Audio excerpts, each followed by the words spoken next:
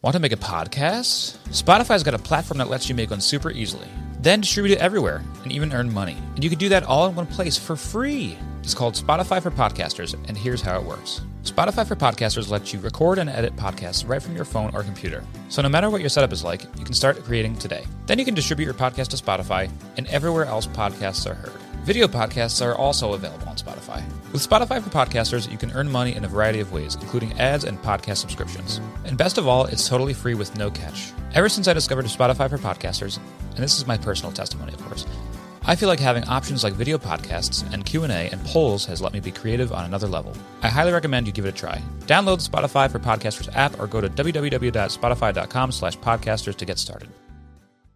Previously on Lonely Boys. Smoke?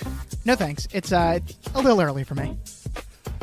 So how can I help you, Nathaniel? About last week, the money, I might have, overreacted a little. A little? Yeah, and hey, if you can, I would love to take you up on that offer as a loan. I thought you were getting your money from somewhere else. Yeah, but that person is asking for a lot, if you know what I'm saying. Well, I'd love to accommodate you, but when you spurned my offer, I sent the money to my financial guys. It's tied up in bonds for 6 months. Oh, that's cool. Very normal thing for you to do. I'll just, I guess I'll find another way. So, seen Blair and Lord Farquaad recently? No, are you doing okay? I confess, I've been feeling a little off my game, but I'm expecting return to form very soon. Sir, the flight from Tokyo has landed.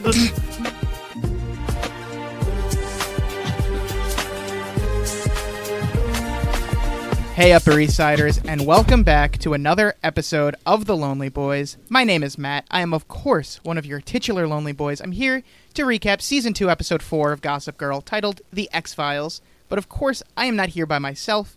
I am here with my co-host, someone who has very high AP scores and would never vacation in the Adirondacks. Brendan Ruppel, how are you? Hello, I am your co-host, of course, the Creepy Uncle of Podcasting, a.k.a. Uncle Cream. Hi to the Ho to Cream Nation. I'm recording live from the crematorium. What is up?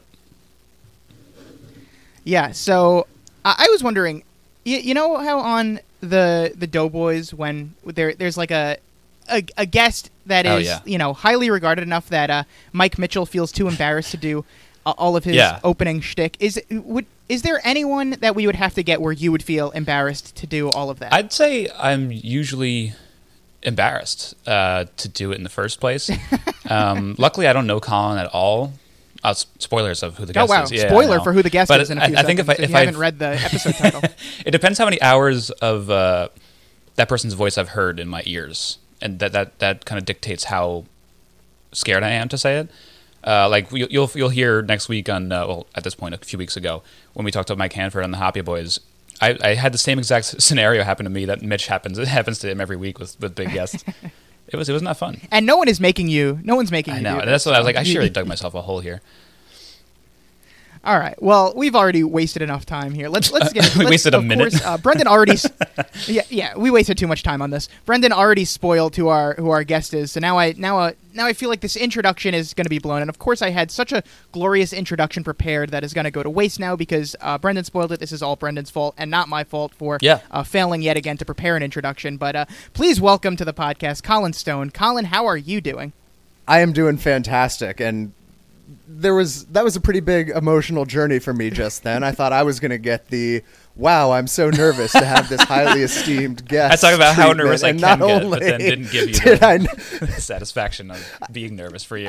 Not only did it not amount to that, it was, I haven't even heard of Colin, but by the way, I just did a podcast with Mike Hanford, and so I already feel like an absolute nobody, so it's great to be here. The pressure's totally off. We built up Colin's ego a little bit, unintentionally, just to knock it down before bringing him in. A real roller coaster already. It was a very exciting 15 or seconds for me. Yeah. Well, Brendan, you should be embarrassed to do that in front of Colin, who is a very prolific podcaster in his own right. I'm glad you two have finally met. Well, I'm glad I didn't know of him because I would have been embarrassed. So I'm glad this is the way to do it. Next time we talk, I'll be embarrassed. I promise. Okay, great. So, Colin, I guess I was going to say that this is the first time we've really had someone who hasn't seen the show, but now I'm remembering that that's not even exactly true because if I recall correctly, you Did you watch the show at least a little bit when it first came out, right? You watched like the first half of the first season or something? So I have a very similar backstory on Gossip Girl that I do for the OC, which is one of my best friends from high school and beyond, still one of my best friends to this day. To kind of date ourselves, had just graduated high school in like summer 2005, and for the OC, he had it randomly on DVD. We sat there one day, watched like 18 to 25 episodes over the course of a weekend, and I have never seen the OC since then. And then about a year or two after that, I was visiting him at the place where he went to college, and he had Gossip Girl on DVD. And so one very hungover morning, afternoon, and evening, I watched, I'm going to say, the first like 14 to 18 episodes of season 1 of Gossip Girl. It was a magical ride, and I have never seen another episode since until last night. So, I mean, you didn't jump too far ahead from where you had left off because we're only 4 episodes into season 2. So not even that much missing that you needed. Well, the problem for. is this was all happening in 2006 or 2007 or whatever, so I don't have the strongest memory of the details. Yeah, so I'm trying to think. Do you like remember anything from that day, or was it all just like blocked out after that fateful day? I definitely remember the characters. Like I was never confused about who was who, which was very, very helpful. I can't even imagine. Like I did a Riverdale podcast with Kirsten and Mary a year or so ago at this point, and that was a lot more difficult for me, just going in totally cold. Yeah, that sounds pretty difficult. Sounds like a great day that you had. I feel like we should get this friend on the podcast. He seems like a really big Gossip Girl fan. You do not want this friend on the podcast. I promise you that. You absolutely don't. Also, you mentioned a hungover just day and afternoon and evening. Did the hangover last that whole time? It was St. Patrick's Day weekend. So, it was a much-needed day of rest. Good. That'll do it, yeah. I can't think of a better way to spend a hungover day with just watching, Gossip Girl or The OC, 2 great shows. So, Colin, based on the 15 or so episodes you saw 15 or so years ago, and the 1 episode you saw 1 day ago, what do you have a favorite or least favorite character at all? Oh, interesting question. I will say and I'm very nervous before I answer this question because I don't know who the consensus favorites are, and I don't want to offend anyone. And furthermore, I don't really remember what these people have been up to like in the first season and a couple of episodes or so. So I'm kind of winging this here, but I certainly, when I saw Vanessa, remembered having fond memories of her. Is that an okay take to have? No. I mean, that's pretty much the opposite take. I think she's the consensus most hated character, and everyone who comes on also, for the most part, our last couple of guests have defended her a little, but for the most part, people come on, they say, Vanessa is the worst. Me and Brendan more or less agree with that. And you picked an episode where she was not the absolute. She just did what she does best and was just shitty. Especially in this episode. You're 0 for 1 today. Episode specifically, Mr. Colin. She was terrible. No, I love coming in with the hot take, unbeknownst to you as a hot take, that Vanessa is the best character. I don't know what it is beyond probably finding her quite attractive, which she is not alone in being in that camp. But I feel like there was more of a mystique to Vanessa for me because I'm still unclear. I guess because she's outside of their world too, which is interesting. She's the one person that doesn't go to their school. She doesn't go to their school. How does she? How does she know all these people? I guess just through Dan. She just showed up and was like, "Hey, Dan, I'm back, and I'm just going to kind of just lurk in the corner." Yeah. So. Yeah, in this episode, it definitely sticks out because while everyone else is having their first day of school, Vanessa is not. It keeps finding Nate outside the same hotel. Yeah, because she famously does not go to school. But yeah, she is a. Is she their age? Yes, she is a longtime best friend of Dan. They grew up together, and then at some point she moved away to Vermont, and now she has recently moved back. So she lives, I believe she lives in the Brooklyn area with Dan and knows of everyone else and hates pretty much everyone else. Yes, and her and Rufus are except for Nate. sleeping together at this moment in That the is show. not true, but that is not true. It is a theory that Brendan has posited. See, Colin hasn't seen the show, so you can't lie. He's to a him perfect person to lie to. Yeah. But yeah, so Vanessa knows of the other people through Dan's relationship with Serena, and for the most part, she doesn't like any of them, and she pretty much is only friends with the Humphreys. Okay. I mean, I would believe you for sure, and did believe you when you said that she was sleeping that's with the kind of Rufus. show we're That watching, so tracks. yeah. And then as far as least favorites go, not to be too on point with my general kind of podcasting, but the British guy was kind of annoying me. Oh, good. There you go. Okay. The Lord Marcus. Yes. Yeah, and so I watched the episode and then also read a recap to make sure that I wasn't missing anything too important, and I would see things in the recap, but like the Lord and the Duke. You're right. And like, what? Are we literally going into like royal families here, or is that just like a nickname? Oh no, this is a royal family. This is Lord Marcus. He's a newcomer to season 2, and his stepmom, the Duchess, Lady Catherine.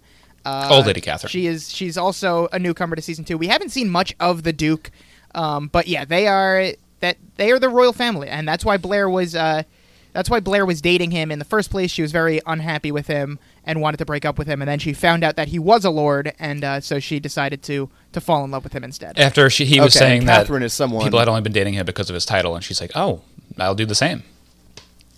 Yes. I have a lot of questions about Catherine whenever we get Sure. because that whenever you have them, shoot them off, because I still have a lot of questions about Catherine as well. But I guess for now, let's get into the episode. As questions arise, please do not hesitate to ask Colin. That's what we're here. We're here to fully convert you into a big Gossip Girl know-it-all, where you will know everything you need to know by the end of this episode. And to convert you into a Vanessa hater by the end of the episode. Yeah. Hopefully.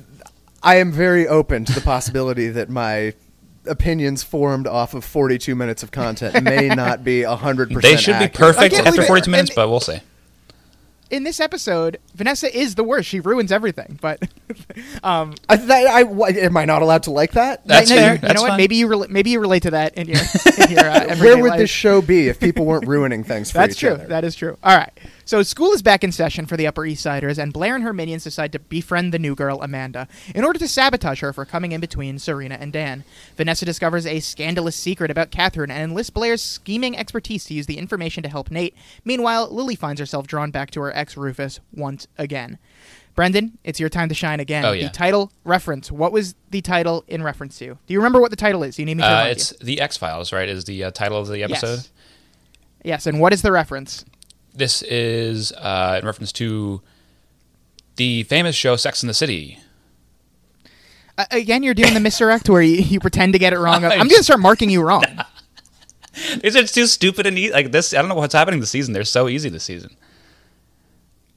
I need an Yeah, official the guess. X-Files. The X-Files. There you Okay, go. yes. Everyone good. was I'd busy already laughing. I had to written leave a big pause. I had already marked down that you got it right, so good thing you Good, actually good, did. good. You're 4 for 4 so far this season. Colin, did you know the reference as well, the X-Files? I did, and crazily, this last week, after 15, 20 years or so of wanting to check out the actual X-Files and never having done so, I've watched 3 episodes of the X-Files this week without knowing that was Wow. going to have anything to do with this Gossip Girl podcast. So that's crazy. And then on the Gossip Girl fan wiki that I read, to make sure again that I wasn't missing anything too important that was going on in this episode, they had a whole section on like trivia and references and so forth, and they cite the episode reference as that of a reference to the movie The X-Files, which I feel like is probably less I feel like I've heard the movies are not great, and I would probably go with the TV show, gun to my head. I did see that as well, where it's in the movie. I'm like, why did they choose the movie instead of the TV show? Yeah. I checked Wikipedia. Wikipedia does have it as the reference being the television show, The X-Files. So I guess the Gossip Girl wiki and the actual Wikipedia page are in disagreement on what exactly they are referencing. But Brendan, if you said movie, I would have given it to you as well. So you had a I don't good think I shot even knew that getting the this X-Files one. had movies, but... Yeah, well, let's see when you finally fall this season. I will be celebrating when you finally cannot get the reference. Original air date of this episode, September 22nd, 2008. So me and you, Brendan, I know we were both little freshmen here. We were going to school, getting ready to either be turned into a project or a victim. Oh, big time victim for me. I had the stupidest Colin, haircut. were you? Oh my God. I had the You grass did. hair, You did have a as people stupid called haircut. it. It was like a full, like a 2 all the way around shave with just like the stupid flip in the front that looked like pieces of grass. I mean, my hair wasn't even better. I was in my long hair era. I and think it the long hair looked looked good, pretty though. terrible. I didn't hate it. Well, maybe I'll go back You to should it grow then. it back out. Colin, where were you on September 22nd, 2008? Let's see. Well, on September 22nd, 2008, I would have been 21 years old and shortly after my 21st birthday, so I would imagine I was not anywhere good that I would like to think about at a time like this. Colin was still hungover from his Yes. birthday when this episode was airing. Yeah. So, as for our characters, it is finally the first day of senior year. 4th episode into the season, and they are finally headed back to school. Gossip Girl is wondering if Serena will run Constance again now that she's single. Seems like everyone has that on the mind this episode. And also, Lily is back. So I guess Yes, that was my first note. Lily was just on her honeymoon literally all summer. Colin, I'm sure you were ecstatic that Lily was back here. You know me, Matt Gates. Lily I Stan. was sold right away on Lily, for sure. You said, oh, yes, I picked the right episode. Here we go. Yes, Lily I did. is back from the I was really honeymoon. hyped that Lily was back. I just 3 episodes without her was ridiculous to start the season off. My first note was literally I just know. Lily exclamation point and then a little direct down to like, oh, also Eric's here too. Good to have that. Eric, Honestly, yep, like Eric, our guy- Vanderwoodsons are an incredible family. Besides Serena, yeah. Yeah, she won me back a little bit today. I won't get into it too much, but Oh, yeah, Serena has a great Yeah. heel turn that we will get into. Brendan, can you picture Bart in flip-flops? It seems like that was a big topic of discussion at breakfast. yeah, it was. And then pretty soon, I bet he's wearing Crocs too. I think Crocs are coming out Yeah. pretty soon at this point. So Chuck says hello to Mrs. Bass. I was waiting for him to call her mom, but Serena is not about that. No. She cuts it off before it can Don't happen. even think about I it. almost gave her an LVP on the spot just for robbing us of that moment. One of my favorite parts of any Gossip Girl episode is when he creepily calls people their mother, sister, grandmother. Yes. Never gets old. All that is fun. Yeah. Also, Chuck is about to like cry here that his dad is never there for the first day of school. He's like, just as always, he's not here. And Serena's just like, okay, Chuck, shut the fuck up. I want to talk to my mom. We don't have time. I guess she just heard enough of this. Like, all right, Chuck, just like I don't care that you all you do is moan about this. So let's just move on. We don't care. Your dad doesn't love you. Yeah, we Get all know over this. it. We are still on Chuck hair watch for this season. Colin, what did you think of Chuck's hair in this episode? We are still waiting for the character of Chuck Bass to fully figure out the hair situation, and once he does, it will be great. But what do you think this episode? Are we on our way? I mean, I can deeply relate to waiting a long time to figure out what to do with my hair situation, and would love some answers if anyone Still trying to figure it out. there has any for. But Yeah. no, with Chuck and more generally, Nate as well certainly would fall into this category for me, and a few other people along the way. This is exactly how I remember 2008, and just as you were talking about, Matt, you being in your longer Yes. hair phase, like this is such a definitive sign of the times here all around. Yes. The phones too, by the way, the cell phones are Yep. hysterical. Yeah, all those envies. Yes, I always love the phones. Yeah, definitely the long hair era for everyone here.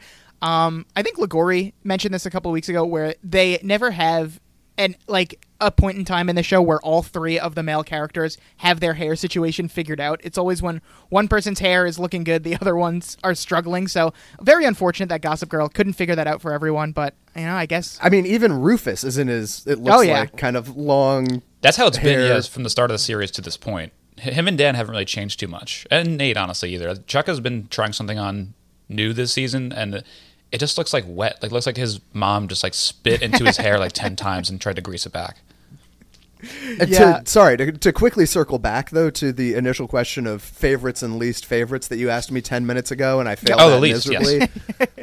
I definitely do remember that when I was watching all of this for the first time back 15-ish years ago, Chuck was my favorite, but I also feel like I remember voicing that opinion semi-recently and being told that the guy who plays Chuck has been somewhat problematic, potentially to say the least, over the years. So I'm kind of walking We're talking characters, though. definitely It's all right.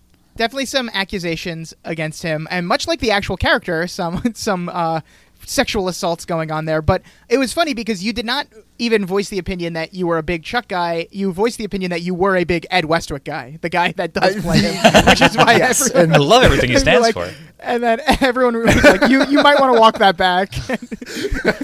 Well, because I'd seen him in another show that I really liked a lot called White Gold on Netflix that I don't think ever really gained much momentum, but it was him and two of the guys from yet another British show, The In-Betweeners, which is outstanding, and really liked those three just as a combination together. And so I wanted to just voice my general support for projects this guy is in, and it turned out that I was like endorsing his character, and that apparently was a big misstep. Yeah.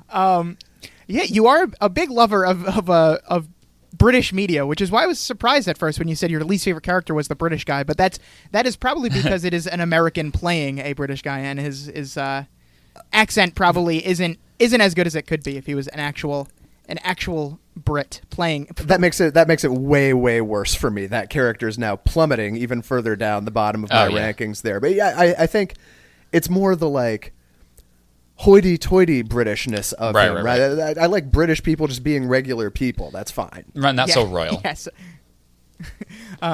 So yeah, so we already see that Chuck really wants Serena to rule the school year this year. He says she's a born queen. Eric gets the invite to have some champagne in Chuck's limo before school, and they head out. And then Lily hears about Serena and Dan's breakup. She's confused because she didn't even know they were back together. Because even Lily can't keep up with their 7 breakups already this season. She was on vacation. She can't be expected to know what's going on here. So that's all. Everything that's happening in that initial breakfast sequence. We also have Dan and Rufus talking about the breakup, and Rufus tells Dan he'll be fine. We have helpful dad mode Rufus in this episode, at least here, which is where we want Rufus for the most part. But apparently Claire is still in the picture, as Dan heard her sneaking out this morning, and I don't even have a recollection of Claire, so I'm surprised she is still in the episode. Yeah, it could have been a different actress, and I wouldn't have even realized. Oh yeah, I wouldn't have either. Obviously not a big Claire guy. Wasn't expecting to see her again. So now I'm just excited to see how many episodes she's in that I've just completely blocked out this character. I'm not. Yeah, I don't care. And Dan asks Rufus how he's doing, and Rufus is like, let's keep this between us, the me and Claire thing, which is confusing because Jenny already knows about them because Rufus introduced Claire to Jenny like last episode. Right, during the blackout. I don't understand. Yeah, she already knows about Claire. Yeah, they're setting this up like it's going to be a big plot point, and it never really comes up again until Claire comes when Lily's there later on. But yeah, it doesn't matter. I don't know why he's setting this up like it's a big deal. Yeah, I don't know what that was about. But so Jenny doesn't want to go to school today because it's draft day. Rufus and Dan seem to not understand what Jenny is talking about, even though, I don't know, it seems like a pretty relatively simple concept. I mean, Colin, as a newcomer, were you able to keep up with what Jenny was saying here? I was able to keep up with the idea of the day one draft concept, although I certainly had some questions about whether or not that's actually a thing myself. Like, if someone were in real life to present this to me, I don't know that it would just immediately register. But in the context of Gossip Girl, and as people who live in the Gossip Girl universe, I feel like Rufus should, as a person who lives in the Gossip Girl universe, I feel like this shouldn't be taking Rufus by a tremendous amount of surprise. I suspect when Rufus and Lily were back in high school, they were pretty similar types to those doing the drafting themselves. Yeah, I mean, it seems like something that you could definitely expect in the high school of Gossip Girl. Brendan, Brendan, you're a little slow. Did you understand what Jenny was saying? Yeah, I am slow. However, I did understand what she was talking about, and I don't know how they didn't. Like, she explained it herself very well, and they pretended like, oh, that's just, I'm so glad I'm not a girl. Like, it's like such a girly thing. Like, come on, guys. You know what she's talking about. And you famously aren't a girl, Brendan, and Colin, neither of you. Famously. Not famously. But if you had to classify yourself in high school, Brendan, were you more of a project or a victim in your early years of school? Definitely a victim. Like I mentioned earlier, the haircut was bad. I think my nose was bigger somehow in 9th grade, and it's kind of settled out more in later years. I think the bad haircut really brought out your nose. Yeah, maybe that was part of it too. Like, the longer my hair, the smaller the nose. But it was just all around bad outfits, just like basketball shorts and ugly shoes, ugly face. You hadn't figured it out yet. Colin, were you a victim in high school, or were you more of a project? Or were you doing the bullying? Oh, big time, staunch advocate, pro bully Nice. for sure. No, I understood what they were getting at, but I feel like as someone who went to a high school in Maine that was 5 towns all brought together Oh, wow. because we didn't have enough people for just one. Yeah, I know. It probably like the polar opposite situation, and it was certainly not a uniform situation, a private school situation. I don't feel like this sort of thing really existed at my high school. There were of course cliques and what have you, but I don't think there was an explicit kind of project versus victim hierarchy. But even if there had been, I truly don't feel like I would have fit narrowly into either one of them. I don't think people cared enough, had a strong enough opinion about me in high school to put me in either bucket. Yeah, you would just be like the Dan who just gets ignored. Yeah, just flying under the radar like no that. one talks it. Yeah. Our high school was famously large. Like that's like we had kind of like a similar Gossip Girl type of big high school. I think our graduating class was like 750 kids. It was 608, 608. I remember, and which is much larger than the Gossip Girl school, which I think is like a private school, so definitely smaller. But my graduating class of, again, 5 towns all put together, 160. Wow. Amazing. Not even enough people to get a whole victim project system working out there. It always amazes me when people talk about how their schools crazy. weren't, 500, 600, 700 people, because that is the only thing I can relate to is having a bunch of people at school and not even knowing everyone that's in the school. Also, I was really proud of coming very, very close to being number 69 in the class. I was hovering around 66 for a while, and I tried to dumb myself down just so I could land on that 69 mark, and I ended up going all the way down to 72. Wow. So okay, I was gonna say so you're actually smarter than me, but you're not, because I think I actually did finish at 69. Really? No way. I remember I was just asshole. in the top, or maybe it was 59. Maybe I just made the top 10% because it was 600 people. I think I was somewhere in the 60s. We'll just say it was 69. It's canon. That sound really cool. Yeah, it's canon now. Anyone updating the Lonely Boys wiki, please put down that I finished 69 and 69th in the 72 class, for us respectively. and Brendan finished 72. So we do head to Blair's tryouts now to see where these people are going to fall. Blair's minions are back. Only 3 of them again. Brendan, can you give me any of their names of these 3 I minions? know Do you Penelope remember well. their names? Okay, Penelope. And who are the other 2? Couldn't tell you, but Penelope's staying strong, and she had a big role today. Oh yeah, you didn't remember Nelly Yuki? I didn't remember her name. I know she's very familiar too because she had a whole episode around her, but I didn't remember her name. And if I tried to remember it, it would have sounded racist with me, probably.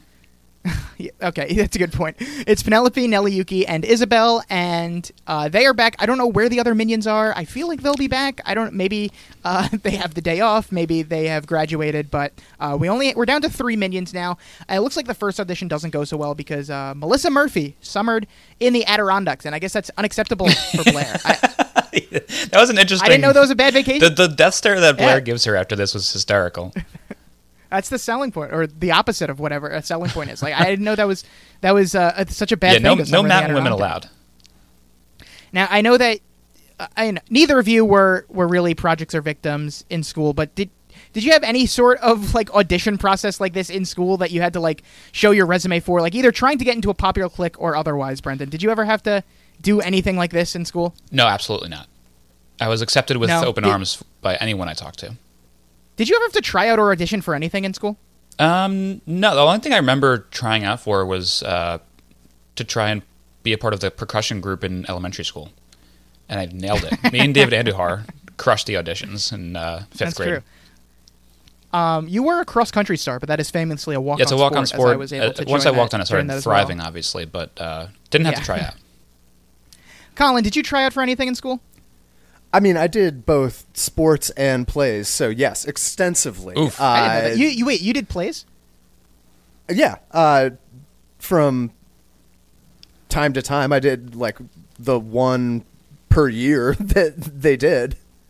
That's fine. I never did the plays in school because I said at one point when I saw the middle school put on Charlie and the Chocolate Factory or Willy Wonka and the Chocolate Factory, whichever one it was, and I said the leads in this were terrible. I could do so much better. I will join the play next year, and I will bring the school so much glory. And then I saw who the theater kids actually were, and I had no interest in joining them or spending not a any great time group with of them, theater so I kids never from did. for our school. No. So, and if any of them are listening, I'm sorry. I'm sure you're all wonderful We're talking people about now. you. But yeah, so I only did one musical in my life. It was during my grad school year of college, and it was a lot of fun, and I wish I did more. But I also found out recently that, Colin, you are... I found out in the back catalog of Choir Room episodes that Ligori brought up that he recently heard that you can sing. I did not know that about you, that you can sing. Yeah, that was the kind of impetus for doing the musicals. I was I was never like a serious singer by any stretch, but it just so happened to be something that I was all right at, and so I was honestly, in retrospect, very much pressured into doing it, but I liked it at well enough, at least at the time. So they are right to pressure you. Yeah. How does Ligori know that? I believe it came up when he was talking to Casual Anna, future friend of the course. pod. Yeah, so, Casual, just ruining my life as usual. There's so much I don't know about you. We got to get you on more podcasts so we can find these things out. What sports did you play? I played soccer and tennis and basketball up to a certain point. And Casual Anna, though, is the one who can really sing. She was, I think she was music or theater or something major, like in college. Wow. Okay. The more I find out about you, the more ask her. I'm embarrassed of my intro. Getting more and more impressed. You're retroactively embarrassed. What a talent. All right. Eric and Chuck arriving to school. Chuck somehow has his hands on all of Blair's files. He's using them to find dates. Back to the auditions. Blair still can't find anyone worthwhile. Serena's also going to arrive to school. She sees Dan at the table in the courtyard immediately and is just freaking out. So we're just pretty much getting all of these people arriving to school right now. And now we head back to Blair, and she finally finds a potential new minion. This girl has a brother on the lacrosse team with lots of cute friends. So Blair just simply tells her lunch, 1 sharp. And it seems like this audition process is only open to girls, but I feel like if I went to that school, I would still try out. I just my lifelong dream of just wanting to be friends with Blair and getting bossed around by Blair. Like I don't know. Even just a chance to talk to her at that point if you tried out. Yeah, I don't know why there's no guy minions, but I feel like I could have broken ground here and been the first. I think maybe you could. I mean, Chuck gives doesn't he give a little tryout, or whose paperwork was he giving at that point?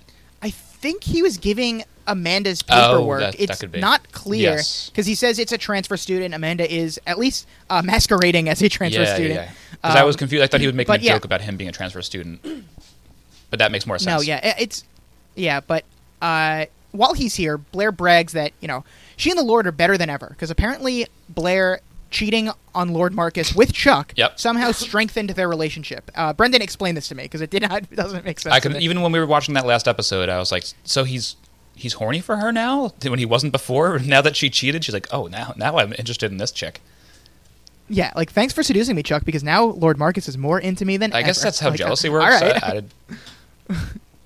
Who knows? Yeah, I don't know, but we get some Nate and Vanessa content as well. Nate still confused, not for the usual reasons of Nate just generally being confused, but now he is very confused as to why Vanessa suddenly hates him, which is fair because it comes out of nowhere. She never told him why she was going to stop talking to him, and not only has he lost a love interest, but he's lost a potential friend as Vanessa hits him with the we were never friends before walking away.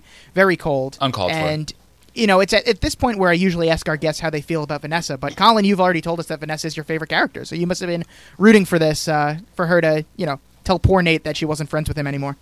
We stand, yeah.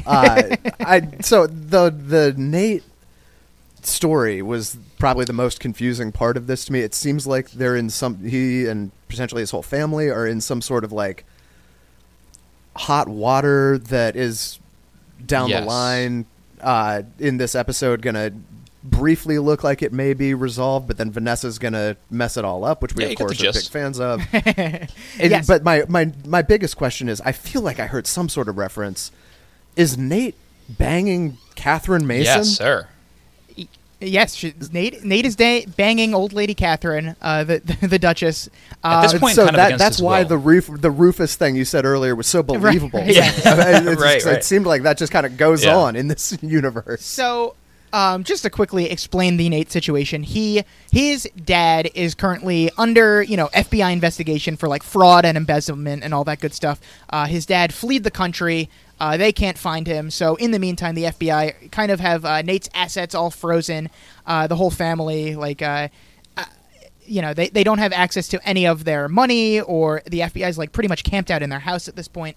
So not a good time for Nate at the moment, but he did, while he was vacationing in the Hamptons in the first couple episodes, strike up a relationship with this middle-aged woman, Catherine, who is also a duchess, and he tried to break things off with her once he, started to, have feelings for Vanessa again, but she kind of said, if you keep fucking me, I will, pay for, whatever expenses he has with his family's legal troubles. And also, if he doesn't continue fucking her, she is blackmailing him because she knows where his father is hiding because he stupidly told her. So not only is she paying him, but if he stops, she will go to the FBI and tell them where his dad is hiding. So, and at no point does it cross his mind to be like, hey, how about you take care of all this, or I'll tell on you for fucking me, a child. No, it doesn't come up. And Sam was on last week, and this was his big sticking point. And he's like, it is so weird that they are never bringing up, like, the fact that she is having sex with a 17-year-old. And this is obviously not, like, and no one thinks to, like, bring that up with her. Like, it's just a thing that is not really talked about. Like, outside of Blair, when she's like, it's really sad that you are resorting to having sex with my adolescent ex-boyfriend, which, like, Blair seems to know what's going on. No one else has seemed to strike up that this is weird, that Catherine is, and now with her pattern with Marcus, seemingly only having sex with people that are, 20 years younger than her. Well, I think it is weird, but it's technically legal. I think 17 in New York is good, so she's, like, law-wise in the clear. So he doesn't have anything over her. I mean, I haven't checked the age of consent. Yeah, well, I checked daily. I guess you have. Yeah, I guess I'm always making sure I got day. my finger on the pulse with that one. Yeah, so he's got some legislation drafted to try to knock it down a year or two. I'm still working to get it lower, but for 17 will do for now.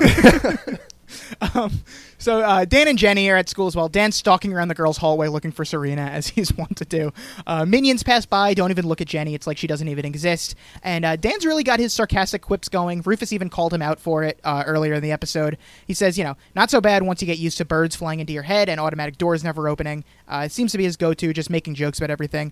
Must be a back-to-school thing. He's back in his element. He's back, feeling like an outsider, so he's really deflecting all over the place and just, telling as many jokes as he can to whoever will listen. I can't relate to this really, but Brendan, you've already said like you were very unpopular in school, so I'm sure that you could relate to this. Yeah, we didn't have any automatic doors, but people would slam doors on me. They would actually put me in the doorway exactly. So that they could slam the doors on me. Yeah, exactly. Dan wishes Jenny good luck before heading back to his side of the building, which is sweet. Always flagging up the scenes between the nice brother-sister scenes. I like these two when they have that. But when Dan leaves, he literally bumps into some girl, and we've never seen her before. Apparently, this is Amanda, who, at least now we are to understand, she has just transferred in. Dan introduces himself by joking that he assaulted her, and she just kind of stares at him. Like, even now, she just seems very strange. I don't know what Dan sees in her at any point in the episode, because she's just like funny. A weird person here's who hardly girl. Ever talks. That's all it was. Just like another female. Here you go, Dan. Oh, well, she's reading the right books, right? Yeah, that's true. Yeah. That is what they have in common. But, like, right off the bat, it's just like, oh, this is just a girl, and even though she's not saying anything, like, new girl that I haven't talked to, I am going to talk to her and flirt with her. I will say at this point in the show, I'm just like so happy to be back at school, like seeing everyone in uniform and seeing all the buzz and just seeing everyone move around in these hallways and these courts and whatnot. I just love. You could just feel the energy of like first day of school, and I'm so happy to be back. Yeah, the weird 3 episodes of summer break has finally come to a close, and it's just exciting to be back in Manhattan. Yeah, I'm very happy that they're back in school. This is where all the magic happens for at least one more year, as they're seniors now. So unfortunately, probably a lot more out-of-school stuff going to be happening in future seasons, but we got to enjoy this one last season while they're all in high school right now when we can get it. So Serena's complaining to Blair that she didn't say anything to Dan when she saw him, and at this point I have to ask, like, you love that they're back in school, so do I, but how early were all of these students getting to class? Because they've been here for a while. They've not gone to a single class. They've all just been walking in the halls, at their lockers, in the courtyard, on the steps. And it's like everyone's there. They're all just hanging out at the school. No one goes to class. They're just like hanging out for hours before classes begin. And then throughout the episode, I realized they never actually even go to class. We never see a classroom scene scene. of them You're right. in an actual class. They are always just walking the halls and in the courtyard and on the steps. Like, there is so much downtime in between classes, I guess. And for lunch, too. They just have time never to go actually like, have to to the go to Met class. normally and like get gelato. Like it's so much downtime. Yeah, they never actually go to class in this episode. They just walk the halls. Do they go to class in other episodes? Because I had the exact same thought about, like, do they just never have any kind of lessons to be learning here school-wise? But it eventually occurred to me, like, that'd be pretty boring TV Right. if we're just You don't sitting get there the gossip watching them in... of Gossip Girl Right. that way. Yeah, I know, and I understand why they're not doing most of their time in an actual classroom. It definitely happened. They definitely, we've at least seen like them going to like assemblies in the first season. I know we will. Slight spoiler: we will meet a teacher coming up, so there at least we're going to see some classroom stuff. But just the fact, Brendan, I went to high school with you, so I know how it was for us. I don't know how it was for you, Colin, but when we went to high school, there was 3 minutes in between classes. Hardly enough time to even get to our lockers and to a classroom. It seems like these people have unlimited downtime in between classes. They're just clocking in and out of class as they feel. I think it was also 5 minutes at some point, and I think they reduced it down to 3. If I remember correctly. If you say so. Yeah. Yeah, sure. I mean, that's New York, kids. You got to Make it walk snappy. faster. Yeah. yeah, it's the hustle bustle of New York. No time. Yeah, I don't know. Colin, in high school, was there like all this downtime in between classes with all 160 of you and your classmates in high school? I don't remember there being nearly the amount of downtime it seems like these folks have here at Constance, I want to say. I was reading the synopsis of the episode and kept asking myself, who is Constance? And then it eventually became, I think, clear contextually that was the name of the school. But we had like... I'm gonna ballpark it at about 10 minutes probably between classes, but Wow. it was often the case that That's still a lot. the bell would go off. Teachers would then take a bonus minute or two to make sure everything was all set for whatever we needed to prepare for the following class. You would walk a couple minutes to your next class and then just sit there for like 3 or 4 minutes before it officially began. But it's certainly not enough time to be hanging out in the atrium doing drafts of the prospects. Or like meeting new Yeah, people, it's starting insane. relationships, and having your picture taken by Chuck. Yeah, not nearly enough time for like dramatic showdowns as I would have liked in retrospect. Good for them having all this downtime at school. It seems like a very fun experience. But so back to Dan and Amanda. They're connecting over some book that they both like, and Serena and Blair are going to walk by. Serena catches him already talking to another girl. Like not kissing her or holding her hand or anything, but just the fact that he dares to talk to another girl pisses Serena off at least a little bit, but certainly pisses Blair off a lot, as she's going to be the first one who kind of takes this to heart and is like, we have to ruin this girl's life. So she takes the new girl's file. I did pause it to look at her schedule. Nothing stood out to me, just a normal schedule, but Nellie thinks the file is sketchy for some reason. She's like, this is too sketchy. This We must have been done gotta by take Chuck. her down. I like this. I mean, it's a fake file. She's not. Is she actually a new? No, she's not. This, yeah, Well, I this didn't is flag up until all set up. How did that was another question I had though? Is how is she getting away with pretending to be a student the whole time? This is Because what they I don't go was to class. thinking. It's easy. Who Just is walk who around. is this girl that? Who is that? No, but who is she that she can just enroll into any school that Chuck wants her to enroll into? Because at the end, he's going to be like, "Oh, now you're going to boarding school in Vermont." And I don't know if she actually goes to that boarding school or if that's just the story they're going with. But like, doesn't she have actual school to go to? Why is she? Yeah. This is just like Who Chuck's is she? power. Anything he wants, he can get. Like we saw him sign up to take Serena's SATs for her, and he can just enroll anyone he wants. He has everyone hanging by a thread. As boring as it would be, I think we need a spin-off with Amanda, because she's just telling her parents, like, oh, now I'm going to Constance today. I'm going to this new school because this guy named Chuck is paying me a lot of money. Right, to she's fuck still with of school the age. She students still there. is getting thrown around by Chuck and She going should be wherever he going to tells her school. to go. I mean, I guess if Vanessa can get away with just not going to school, I guess Amanda can as well. Right, I'm homeschooled, but I At teach least myself everything. Like that somehow was okay. So yeah, Blair's looking out for her best friend here. She'll do anything in her power to keep Amanda and Dan apart. I guess the plan here is for Blair to just never let Dan to talk to another girl all year. And I like this and for Serena Blair. tries She to needs calm her- something to do to start the school year off. She needs some gossip true. and some activity. So she's got it right here. That's true.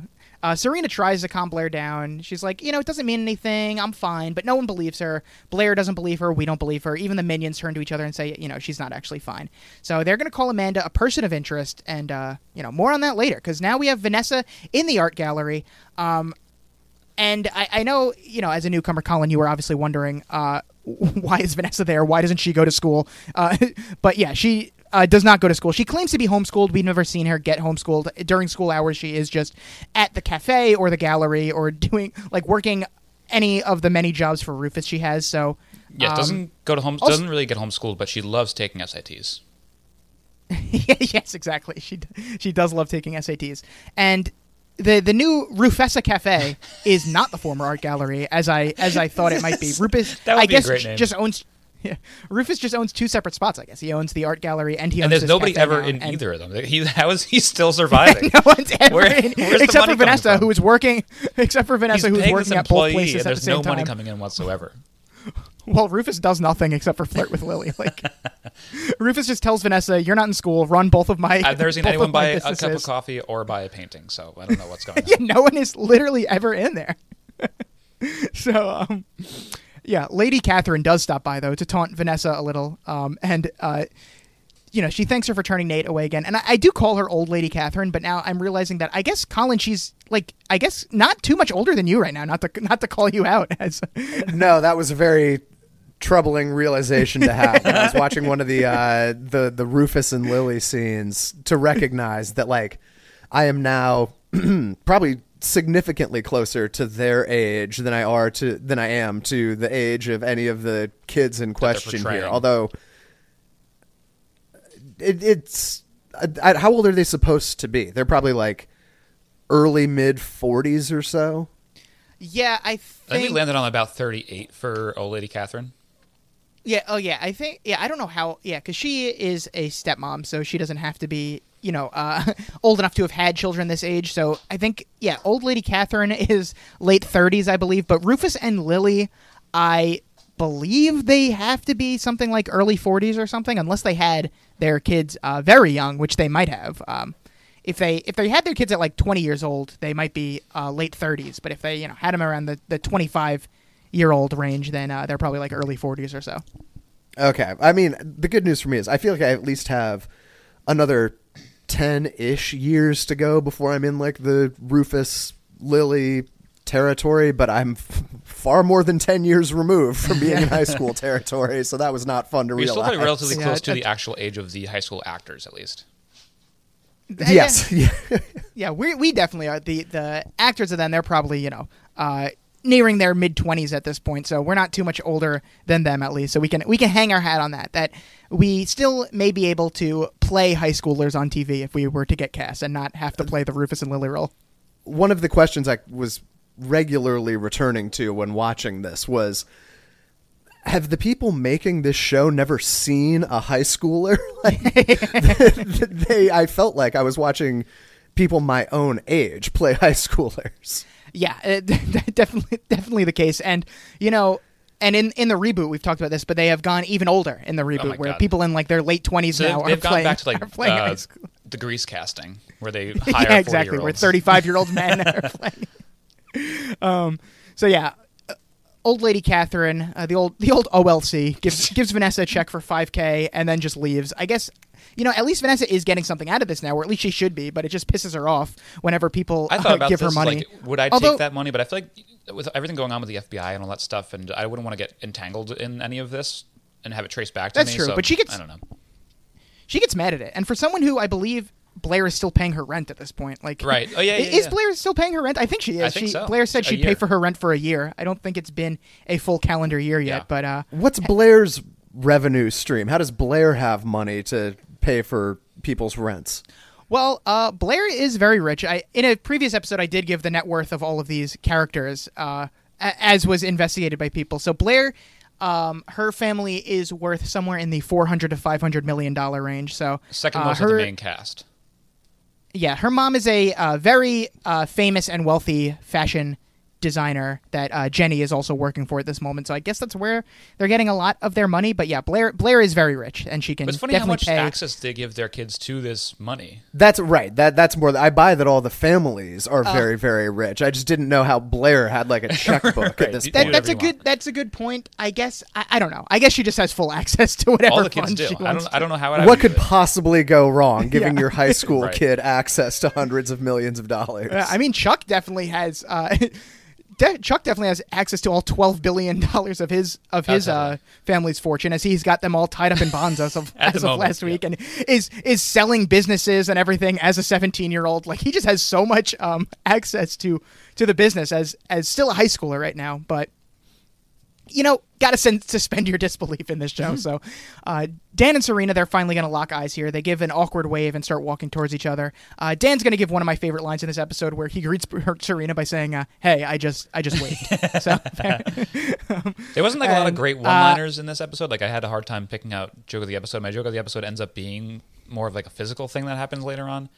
Can't wait to get to it. It was still a funny enough episode. Like, little moments like these. Like, there wasn't enough quips per se, but still a lot of like entertaining, silly moments. Yeah, I think Dan has a good episode. Blair has a good episode with quips. Chuck obviously still has another good episode with saying some funny stuff. So there are definitely some good laughs in this one. This conversation here, it's definitely awkward, but it seems to be going well at first. They agree to be friends. They start making lunch plans, but Amanda interrupts the conversation, and Dan lets Serena know that he already has lunch plans with Amanda, as Chuck is doing what he does best and just watching them from a distance and looking very pleased I was with the just laughing. developments. Like, I couldn't help but just crack up watching him do his thing, to smirk and be creepy in the corner. Yep, I left whenever Chuck popped up, because this is whole episode. Like, as we were going to find out, he's behind everything, but all episode he's just standing in the background and watching people and like. And he's planning something, but you don't know exactly what at this point in the episode. But I'm so glad the way it turned out the way it did. Yeah, right now I just thought those were just kind of general Chuck vibes, and I did not exactly get that he was being like. So I was shocked when we got the big bomb that Chuck has been like orchestrating all of this. Yeah, like, it kind of is a general like Chuck vibes, which is why it doesn't really flag it up a lot, which is why it's still a surprise at the end. But yeah, because right now we think he's just there to like creepily tell Serena that Dan and Amanda look very sweet together. Yeah, that is a good point. That's why I was still surprised by the end, is because I'm just used to him acting like this. Yeah, and he also takes a picture of Dan and Amanda at this point to send to Gossip Girl. So this is just another funny scene for Chuck overall. Obviously, Blair is going to see the Gossip Girl blast. This can't end well for new girl Amanda. Obviously, we don't know Amanda's deal yet. I mean, Brendan, at this point, we're already assuming that like Amanda's life was just about to be completely ruined. I didn't know to what extent, but yes. Yeah. Can I ask a question? Sorry, about the Dan and Serena breakup protocol, because it seemed like the implication a couple of times in there wasn't that Dan was never allowed to move on from Serena again, or it'd be bad form, or whatever you want to call it. It seemed like the rule, as they would want it to be followed, was he can't move on until after Serena has moved on. Is that like, I wrong about that? And is that a thing in real life? Because I might be in trouble if that's if that's the courtesy. What a brat. I think like Gossip Girl, as the narrator mentions, like Dan moving on before Serena, like how dare you? I guess like it wouldn't normally be a thing, but by her team. Right, because as there is such like a discrepancy between like Serena and Dan. Like, Dan is such like a nobody at the school, and Serena is the former queen, and by the end of the episode, the current queen again. Yeah, at this point, she's the right-hand woman of the queen herself, and was a former queen. So everyone that follows Gossip Girl is expecting Serena to bounce back first. So she's embarrassed a little bit by that. Okay, I would also like to change my previous answer for favorite character. Kristen Bell is always going to be my favorite character in everything she's in. So I forgot about that. Kristen Bell's in so much great stuff. Like, it's hard to pick out the best Kristen Bell project. She just nails whatever she's doing. Kristen Bell, this is a very pro Kristen Bell podcast, unless, Brendan, you're about to offer a hot take. I love her. Okay, great. So Lily is going to stop by the gallery, and this is the most action the art gallery has seen all series, maybe, as two separate people have now stopped by. And we have our first Lily and Rufus content of the season. Got to get the nice, Rufus D plot in. I guess in more ways than one is his D, and also it's the D story of the episode. I'll give you a little apparently, give me a little what for that. Oh, thank you. I thought you were keeping track of how many zingers I had. You're gonna give me another point. Yeah, apparently Rufus only hangs out in his gallery when Lily is around to drop by, because the first 3 episodes he was hanging out in the cafe. Now he's hanging out in the gallery because maybe hoping to bump into Lily. And Lily and Rufus are getting their flirt on here. They're gonna head to Repo Man, whatever that is. Do either of you know what Repo Man is? They seem very excited. It's an old movie with the shouted out Harry Dean Stanton. Oh, he gets a lot of he gets a lot of shout outs in this episode. They really so I saw that in the trivia. Oh, okay. There's also Pretty in Pink comes up, which he's also in. This scene made me laugh too, just because the way Lily walks in and then is like, you know what, I shouldn't do this, and tries to walk away, and then when he's like, oh, Lily, and then she turns around like, oh, what are you doing here? Like the way her face that she makes when she's caught and tries to play it off like she didn't mean to be there was very funny. And I feel like all the Vanderwoodsons have their catchphrases in this episode. Like Lily has the catchphrases, "Oh, I should have called. I'm sorry." She says that in every scene. Serena, as Dan calls out by the end, Serena every scene when she's fighting with Dan is like, "I didn't plan this." Mm-hmm. This is that's her big thing where she thinks she can get out of everything by saying that she didn't plan anything. But I'm also loving where Lily's at this point in the series as compared to the beginning when we first meet Lily. It's so interesting how the turns have tabled, as they say, where Lily is just not giving Rufus the time of day. In the beginning, was so annoyed by his presence in general. Now she's just as soon as she's back from her honeymoon, she can't stay away from the guy. Now she's obsessed with Rufus now. So Blair and the minions have found Amanda. Love that they're all matching here. They've just come out of gym or something. They're all in their field hocky uniforms and wearing headbands. I was hoping we were going to get more of this. We almost got another field hockey scene. I know. You have to match when you're going to torment a new girl. It's a rule to live by. You all have to wear the same thing. The new minion is already with them, already decked out in a headband of her own. And they tell Amanda that associating Dan will be bad for her health, social, emotional, and even physical, as Blair just drops her field hockey mallet or stick or whatever. She was holding it, and she drops it directly onto Amanda's foot, which is a nice touch. She's trying to convince Amanda to ditch Dan for them, but Serena shows up to stop them. And Blair's just they were about to get lunch together. Is that what you want? Lunch? As in the meal before dating? It's very funny. Very good point. I don't know how... It's amazing how Blair is still so likable while bullying somebody. I don't get it. Oh, because she's just so funny. Yeah. She's I would love to be bullied by Blair. I will call out any bullying except for Blair. She's allowed to do whatever she wants. Yeah. And Serena doesn't try to further stop her, though, as... so it looks like this play from Blair may have worked, because Amanda does walk off with them. Obviously, this is all a play from the beginning, but at this point, it does look like Blair's plan is working. Also, Vanessa has showed up to old lady Catherine's house, and she's trying to return the check that she got like an idiot. But I guess, to your point, Brendan, maybe she doesn't want the FBI investigating her or anything. Right, and I'm sure that wasn't her thought process, because she's not also all that bright, but is a good move in that respect. She probably I think she was more just annoyed by it. And so the butler tells her she's not available, but she asks if she can just put the check down somewhere, and he agrees and just walks away. What is he doing? Did he know that Marcus and Catherine were getting it on in the other room, and he just walked away to let Vanessa, discover it, or did he not know this was happening? Either way, he probably shouldn't have just let Vanessa roam around the house. Yeah, and then she just leaves the $5,000 check underneath some vase. Yeah. What is the butler doing? A real misstep by the butler here. Has either of you ever seen a butler in real life? Is that still an occupation I don't know that if I exists? have. No, but there's one here. We saw Chuck's butler last week, so they definitely have butlers. I have never seen an IRL butler. I've only seen them. Let's have a butler on the pod. Television shows. If we have any butler listeners, sound off and let's come on the pod. If there's any butlers out there, is buttling a verb? Buttling, what? I've never. I think that's something different that we'll talk about on a different show. To buttle, to buttle or not to buttle. So yeah, I'm not gonna get the laugh track for that one. Sorry.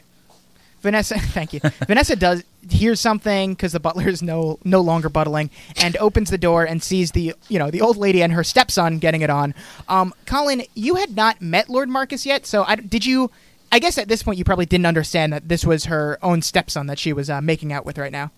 that is one of the things I had with a couple of question marks after it. And my notes here is, turns out the guy banging Catherine, who is also his stepmom, and is she also banging Nate? Question mark. So I think this was a misstep in got the it. episode. They probably should have, for people that were watching this episode standalone, he should have said, "I love you, mommy," mid makeout session. Would have helped a lot. It appears that I did understand what was going on, but in the moment, I thought it was something I had to be wrong about. Like, there's no way I'm interpreting this correctly. No, anything goes in this show. Brendan, you knew what was going on, so you were probably like cheering for this. I as soon as you was. saw I was it. hoping this scene went longer. So yeah, that is, we get that big reveal. Honestly, I was the actually first of many. literally laughing. This was I almost my could- joke of the episode. I could imagine you laughing at this when we get this reveal, because they definitely don't hint at it at all in the other episodes. This is very out of nowhere that we. What a see this funny here. reveal! This bumps up like a whole letter grade for the episode. Just this moment alone. So Dan is waiting for Amanda now. Chuck stops by because Chuck is literally everywhere in this episode. He just lets Dan know she's not coming, which is a classic move. Dan is should have made a joke confused. about that, and he said, "You hear that a lot, buddy?" Yeah. Yeah. I don't think he knows about Chuck's issues with the Oh, she's right. not That's coming of it. something Also, that he Colin wouldn't doesn't know either. Last episode, Chuck could not get it up. That was one of the plot lines. Oh Yeah. man. Yeah, that was the plot line. He can only get it up for Blair these days, unfortunately. So, but Chuck does explain it. She says she met some new friends. They extended an invitation for lunch. Hockey sticks were involved. I would have more questions if I were Dan, but he's just like, okay, All right, takes it in stride. It seems like this is not his first field hockey stick Right. yeah, exactly. news being No. broken to him, He's like, okay, standard. That's what usually happens here. as one does.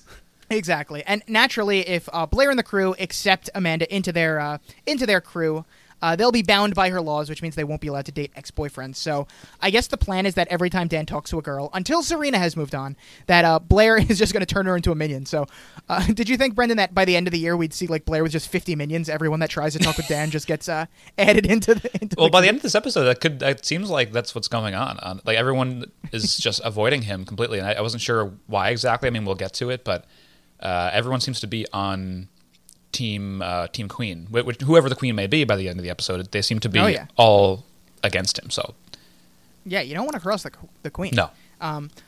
At this point, I feel like, I mean, I already knew what was going to happen, but at this point, I almost felt like we have to be asking, like, why is Chuck so invested in this storyline? Yes. Like, it doesn't make sense unless Chuck has some kind of master plan. Like, obviously, you guys didn't see the reveal coming, but were you guys wondering, like, why is Chuck hanging around everyone and just, like, why is he so invested in this Dan, Amanda, Blair, Serena thing? Like, Well, what's my going answer is on? probably different from Colin, obviously, because I have a little bit more context. But with what recently happened with him and Blair, you assume it's Blair related. You don't know how exactly he's swinging this around to be Blair motivated, but you have to assume that he's doing this to try and get her back in some way.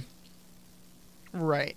But, I mean, my thought was in an environment where there are gossip blogs about the goings on of me and my fellow high school students, I thought this was just par for the course. I didn't It's just what's understand going that on, Chuck was yeah. being like particularly leery Right, this right, episode. right. Chuck is just trying to get the scoop. And at first I felt But the same way, but as this kept Right, going on, I was exactly. like, this got to be something else, because they keep showing him. He's not just like being a funny Right, background 'cause, character. yeah. He's a main cast member. There's got to be something to the main plot of this. Right, because if you've seen other episodes, you'd notice that Chuck usually does have a storyline of his Yeah. own, so it is weird that he's just kind of being like, I'm trying to think of like I was almost said Cosmo Kramer, but it's not exactly the same, where he's just kind of like intruding on Right. other people's But stories. I do and like just, that role for him being in the comic future. relief. If we have a comic relief Chuck episode where he's not really involved, he's just there being himself. Right. We need someone less problematic to play Kramer, so Ed West would come on down. In the reboot of Seinfeld, Ed Westwick is Yeah. playing Kramer. Maybe that would be So a better at this hairdo point- for Chuck next season. that would be great if he tried out the That would Kramer be hair. strong, yeah. So Vanessa calls Dan at this point, and Dan's like, sorry, I can't right now because I'm literally at school. But Vanessa's like, it's an emergency. I don't understand why she can't just tell Dan over the phone, but Dan has to leave school to meet up with Vanessa here. Before we get to that, the girls are on the steps here. Amanda is now part of the crew, but it kind of doesn't even look like she wants to be there. And Serena is going to send her off to get some gelato, so Serena can tell Blair that she doesn't like what's going on. But, I mean, to Dan's credit, she doesn't tell Amanda directly that she's fine with her talking to Dan. She doesn't really try to stop this at any point. She just kind of like half-heartedly tells Blair like, yeah, I don't like this. Don't She do probably it. doesn't But she hate seems it. perfectly fine. She seems perfectly fine that it's all happening. Like, this is wrong, but And- this is kind of benefiting me. Exactly. And Blair, like, Serena walks away and Blair ends the episode with it's for your own good, S. She drops the hard S there. And I know, Colin, as one of your main hang-ups for why you couldn't continue watching Gossip Girl was that famously, this sticks out to me that you said that you could not get behind them calling Serena S. Like, okay, it this doesn't is the make sense person. as a Yeah. nickname. This is the So person. not only that. Oh, sorry, Brendan. Oh, no, I was saying this. I had heard of you. Now I know who you are because I heard about this complaint. It's a very funny complaint. So not only is Matt dead right about this, I was sitting here moments ago looking at one of the notes that I have written down here because last night I went through the painstaking process and I was torn between whether or not to bring this up. But now that it has come up organically, I will dive into this. I have gone through the entire alphabet and have arrived at the following conclusion, which is the overwhelming majority of just like standalone letters are totally fine as far as I would be concerned for like abbreviating a person's name to. I guess I have 8 letters here that I have deemed unacceptable as single letter abbreviations, and they are as follows. All right, If hold on. it- The, it- the it- unacceptable, one- the unacceptable 8. Wiki updaters, get ready. These are is- the unacceptable 8. This is and incredible. Continue. And this was a highly scientific process, so absolutely no alterations will ever need to be made. I have landed on the following letters. If you know someone with this as the first letter of their first name, please they're call just out of Colin. luck, as far as I'm concerned. We have F, Oof. H, N, R, S, U, W, and Y. I don't know which one's the worst. That is the axis of evil. Yeah. Maybe you is the worst. W one definitely there. worse. So many syllables in W. Yeah, you had an audible reaction to you. I guess you doesn't make sense. U is disgusting. You can't possibly call someone you. Because you is already a word. Like it's already. But I can hear them saying the letter. Like it just somehow. It's already it just a sounds pronoun. So bad. Yeah, but this is Gossip Girl's thing. She will call everyone by the. But also the characters like in the show, like Blair is calling her S. I also don't like it. I don't have much of a problem with you. I think the. As you do, not to be confused with the letter U. I don't have as much a problem as you, Colin Stone, do with it. But this is definitely a complaint, not necessarily just the S of it all, but Naomi did come on here and didn't like that Serena and Blair call each other S and B. She thinks that the nicknames should at the very least be better. There's also been some IMDb reviewers with this complaint, so it is not a foreign complaint, but definitely S. I mean, when we talked about it, we determined that, a letter that kind of ends in a like consonant sound like F, H, S, Or like, that is or not just starts going, with a vowel. I think is the problem. that is not going to work. But yeah, also U, Y, W, just too many syllables. I mean, I agree with the list. I think you've done a phenomenal job. Do you have there, a Colin. least favorite on that list? Thank What's you. the worst one of those 8 for you? I mean, W is just such a mouthful that seems the most ridiculous to me. But honestly, the one that just like stood out as the most kind of nails on a chalkboard to me is H. And I think Yeah. weirdly, like you can get away with calling someone like H bomb or like H something. dog or whatever. Like H works well as a standalone letter, but you need to have some kind of suffix to it. But H by itself is just trash. Yeah, I mean, I think I agree with this. I can't disagree with any of the points being made here. So I'm glad. Like I said, this is not my opinion. This is just highly Yes. scientific, Hard objective fact. Oh yeah, H Yeah, especially I've sounds seen- like you're I've saying itch. Like someone's like, hey, H, and like itch what? Like what do you want me to? Like it just sounds like you're saying a different thing, or like Yes, you're a sneezing. very common R problem. is also brutal. R is R is hard. not good times. R. I've seen the data for this, and it's absolutely correct. So I'm glad we went on this tangent because it's very informative. At Very the very important. least, you can't say you didn't learn anything from listening to the Lonely Yes. Boys podcast. Thank you for doing the good work, So Colin. Dan has now cut school to meet up with Vanessa, I guess. There's so much time in between classes that he could just leave the premises and come back before missing anything.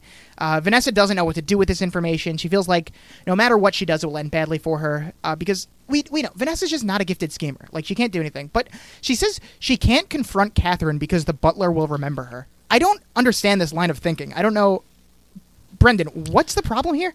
I think I wrote this down too. I was like, what is the issue? Like, what's like- the butler going to do? She doesn't want to be buttled but again? Dan's on the same page. Yeah, she's like, I can't confront Catherine because then the butler will remember me. Oh, And then not he's like, you yeah, and then again. She'll then she'll whatever, turn the captain in. I don't know what the butler has to do with any of this. I mean, to be fair, we still aren't fully clear on what buttling entails. Right. Yeah, that's true. It may be a more drawn-out process than we're giving it credit for. And we'll have to look into that for future episodes. But so Vanessa asks what she can do. Dan obviously knows who the queen of scheming is. You obviously have to go to Blair here. And I'm excited at this point because I love when Blair teams up with anyone, even if it is Vanessa. And this will obviously not go as well as it should. But Dan says he has to go because of this thing with Serena. Not because he has class or anything, but because of the thing with Serena. That's why he needs to get back to school. I'm just very concerned for the students' educations, all of them here. As you should be. Because we still have not. Well, we will not see a class. Will we get more classroom drama in the future? You don't have to spoil too much for me, but how much more? Like I think we've only gotten a handful of classroom scenes in general. Like the time where they were going through the investigation with the dean. Maybe that was the only time we've been in there. I'm not sure. I think there's been some other stuff, but we will get some more stuff. Okay. So don't worry. There'll be some classroom drama here. Dan does make it back to school. No one even noticed he was gone. So Serena finds him to apologize, but it's just more of the same with Serena. She's fumbling over her words, not saying the right thing, and Dan's right. Like she could have done more to stop it, but Serena's obviously like, oh no, it's not my fault. It's not my fault, and obviously, it is more of Blair's fault, but Serena is still always like making the worst decision at any given moment. Like she doesn't do the right thing in any moment here. No, she continues this trend seemingly the rest of the episode, which surprised me that I enjoyed her so much this episode because she was doing what she always does, but in a more engaging and compelling way somehow. Well, yeah. Well, what Dan's right, because once she embraces it, like the minions do, like she that instantly be becomes like right. more standable. Yeah. Like at the end, when she's like, "All right, let me do my heel." Yeah, I guess here. you're right because that is the yes. annoying part about it. She's like, "Oh, I'm so like," she doesn't own it and is just Exactly, like, "Oh, woe is me. I'm so sorry. I didn't mean it." Like that's annoying. And it kind of starts with this one where Dan's like, "I didn't know it would be like this," and Serena hits him with the just so you know, if this was a competition, I wouldn't need Blair in her that. See, pocket this is to where win. it starts to turn. I'm like, this is good. Exactly. At first, I was like, "Oh, okay, that's a good line. Yes. I'll give you that." But yeah, this doesn't do anything to stop Amanda from wanting to hang out with Dan. She doesn't like bullies, so she still wants to hang out with Dan here. Vanessa does show Blair the picture evidence. I don't know how Vanessa took this picture without them like noticing her. Like, I guess they were just so hot and heavy that they didn't hear the door open. They didn't wouldn't see you be, though? Vanessa there. They didn't see her. What? Wouldn't you be so hot? And how could you control yourself? I guess you're right. If I was in that situation, then it'd be tough. It'd be tough to see what was going on behind me. But Blair is pretty devastated here. She asks Vanessa, who else knows before like snapping at her. And so Blair sends the picture to herself, and she threatens Vanessa that she and Dan better not tell anyone anything, or she'll pretty much like kill them. And Blair's going to take care of this, like the mob boss that she is. And I had full faith in Blair to take care of this, unlike Vanessa. I did too. Colin, did you have faith in Blair to pull this off? Oh, my faith in Blair knows no bounds. Exactly. There is. I don't know virtually anything that's going to happen over the course of the remaining episodes and however many seasons there are on Gossip Girl. But whatever Blair storyline you told me, I would have a hard time doubting. This is a person who, again, I don't know this to be the case. Wouldn't be surprised if this series culminates in Blair literally becoming president of America at age 19 or whatever. I One spoiler I've 100% gotten buy from that. this series is how it ends. She just goes into the Senate and strong arms Pelosi into changing the laws for how old you have to be. I see it. I definitely see it happening. So Dan and Amanda are on some kind of date here. They show up to the bar that just serves all the underage students, and everyone's there to see them. Apparently, this is a big no-no, and the minions are going to snap a pic, send it to Gossip Girl.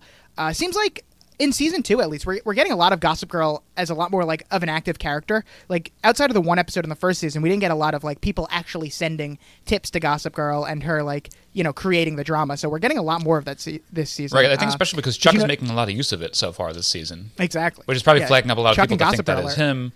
Not that we care about that all that much, but the more I think about this episode, like as I just watched it like right directly before we hopped on here, but as we're talking it out, I'm more and more annoyed at myself for not kind of flagging up these little tidbits by Amanda. Like, oh, why else would she bring him to this bar that everyone else is at? Like, it's more and more suspicious as we speak about it. Exactly. I'd also like to just quickly, go unrelatedly, for correct it. myself. Nancy Pelosi is not a senator, but same idea. Thank you. Okay. Yeah, we were actually in the real time. We were actually getting a lot of angry tweets about Right. that. I just knew that was going to bother me, and I'm sure other Right. listeners out And there. you knew this only because you Well, were thank in you. her office sometime around the winter last year? Yeah. I brought a couple souvenirs Yes. with me in case you'd like some Okay. proof. So Dan's sleeping now. Jenny wakes him up by hitting him in the face with a pillow, which is iconic. And Jenny is so pissed at Dan for going out in public with Amanda, and she's just says it so delightfully condescending. Where she's like, "Oh, her name's Amanda," before him with the Yeah, pillow. this is great, again. just seeing Jenny's fandom for the Gossip Girl world. It's entertaining. Yes. I like this a lot.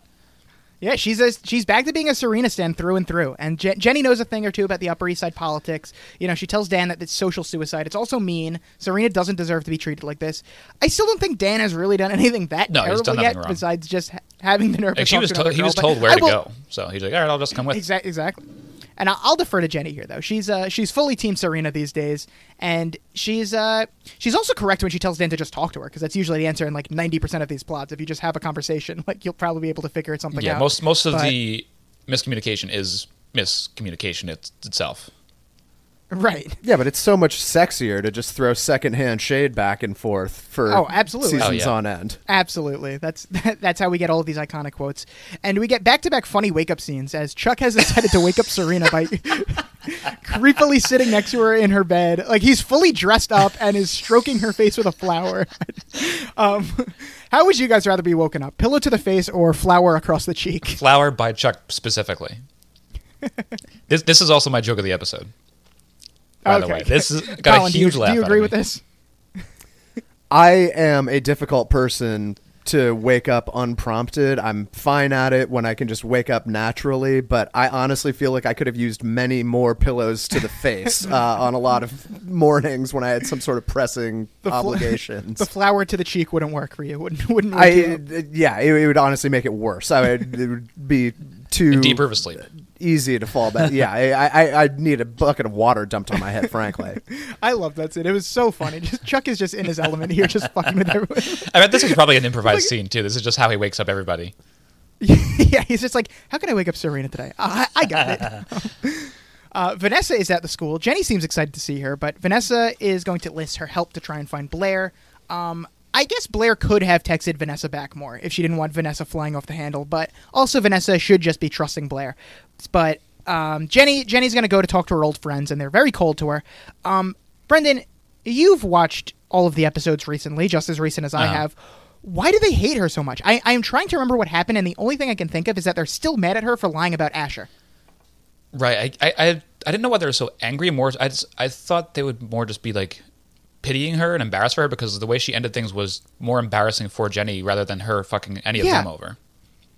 Out of everything that Jenny's done, like, that was the final straw. Like, they're never going to talk to her again because she lied about having sex with Asher. Yeah, I don't know. I guess they're expecting us to just kind of forget about the specifics of it and just take for granted, like, okay, they are mad at her and they're going to try and bully her. Yeah. Do you think this is Jenny's lot in life now, or do you think another rise to the top is coming? We have so much time left. She's going to rise to the top again, especially like once I just hate to like see the it. end of senior year happens. She's going to take this place by storm. Yeah, I just hate seeing Jenny on the bottom. We need another Yeah. power shift here. Look, she's got Colin, are you plenty of rooting- years left. Are you? Yeah, Colin, are you rooting for Jenny to rise to the top again, or do you not care about Jenny? 100%. I was devastated when she fell to the Yeah, that's what bottom I'm- and that's what I can't thought. wait for the big rebound. Yeah, but isn't Jenny younger than them? By Yes, a Jenny. meaningful Yeah, amount? Jenny is 2 years younger than them, so she is a sophomore now. She was a freshman in the first season, which is why it was so remarkable that she was able to take down Blair a couple times. Yeah, incredible pedigree. I couldn't believe it. Yeah. Yeah, exactly. So I'll never forget. no, I can tell. I can I can tell that this has stuck with you all these years later. Serena and Dan again, but this time it's Serena that's pissed. Like, how dare Dan go out with another girl? Apparently, this was so humiliating to Serena for some reason that everyone saw him out with another girl. And Dan calls her out about what she's been doing, and she's like, all right, fine, you're right. And she proposes a date between the three of them. Not sure what this was supposed to accomplish, and Dan obviously thinks it's weird as well, but agrees to it. She's like, yeah, Okay, fine, you're right. Let's the three of us hang out for some reason. Yeah, like what is? I didn't get this don't know. at all. I thought this was crazy. Like she wants to just monitor how their chemistry is, and is like, okay, you guys can date now. Like she's supposed to give them the okay. This makes no sense. Don't know what Serena's plan was here. Like, I don't know how this was supposed to turn out well. But so Vanessa now sees Blair and Marcus in a restaurant, and obviously they're so happy because Blair touches Marcus's hand, so Vanessa storms out. And Vanessa is once again doing her thing where she jumps to conclusions way too soon and is now just assuming that Blair is doing nothing based on the 1 second of evidence that she's seen. Like, Vanessa's just so dumb. There's no other way to describe her. She's an idiot. So, as soon as You Vanessa... better watch your mouth. Yeah, I know, How long has she? How long did she even wait before she's like, I can't take this? Is it taking too long? Let me spy 2 on seconds. Blair. 2 seconds in the restaurant, but yeah, like before she started creeping on Blair, like a day maybe. Like what? I don't know. Like, let the girl Give work. her Like, she's some got a time. process. Like she'll figure it out. This is Blair.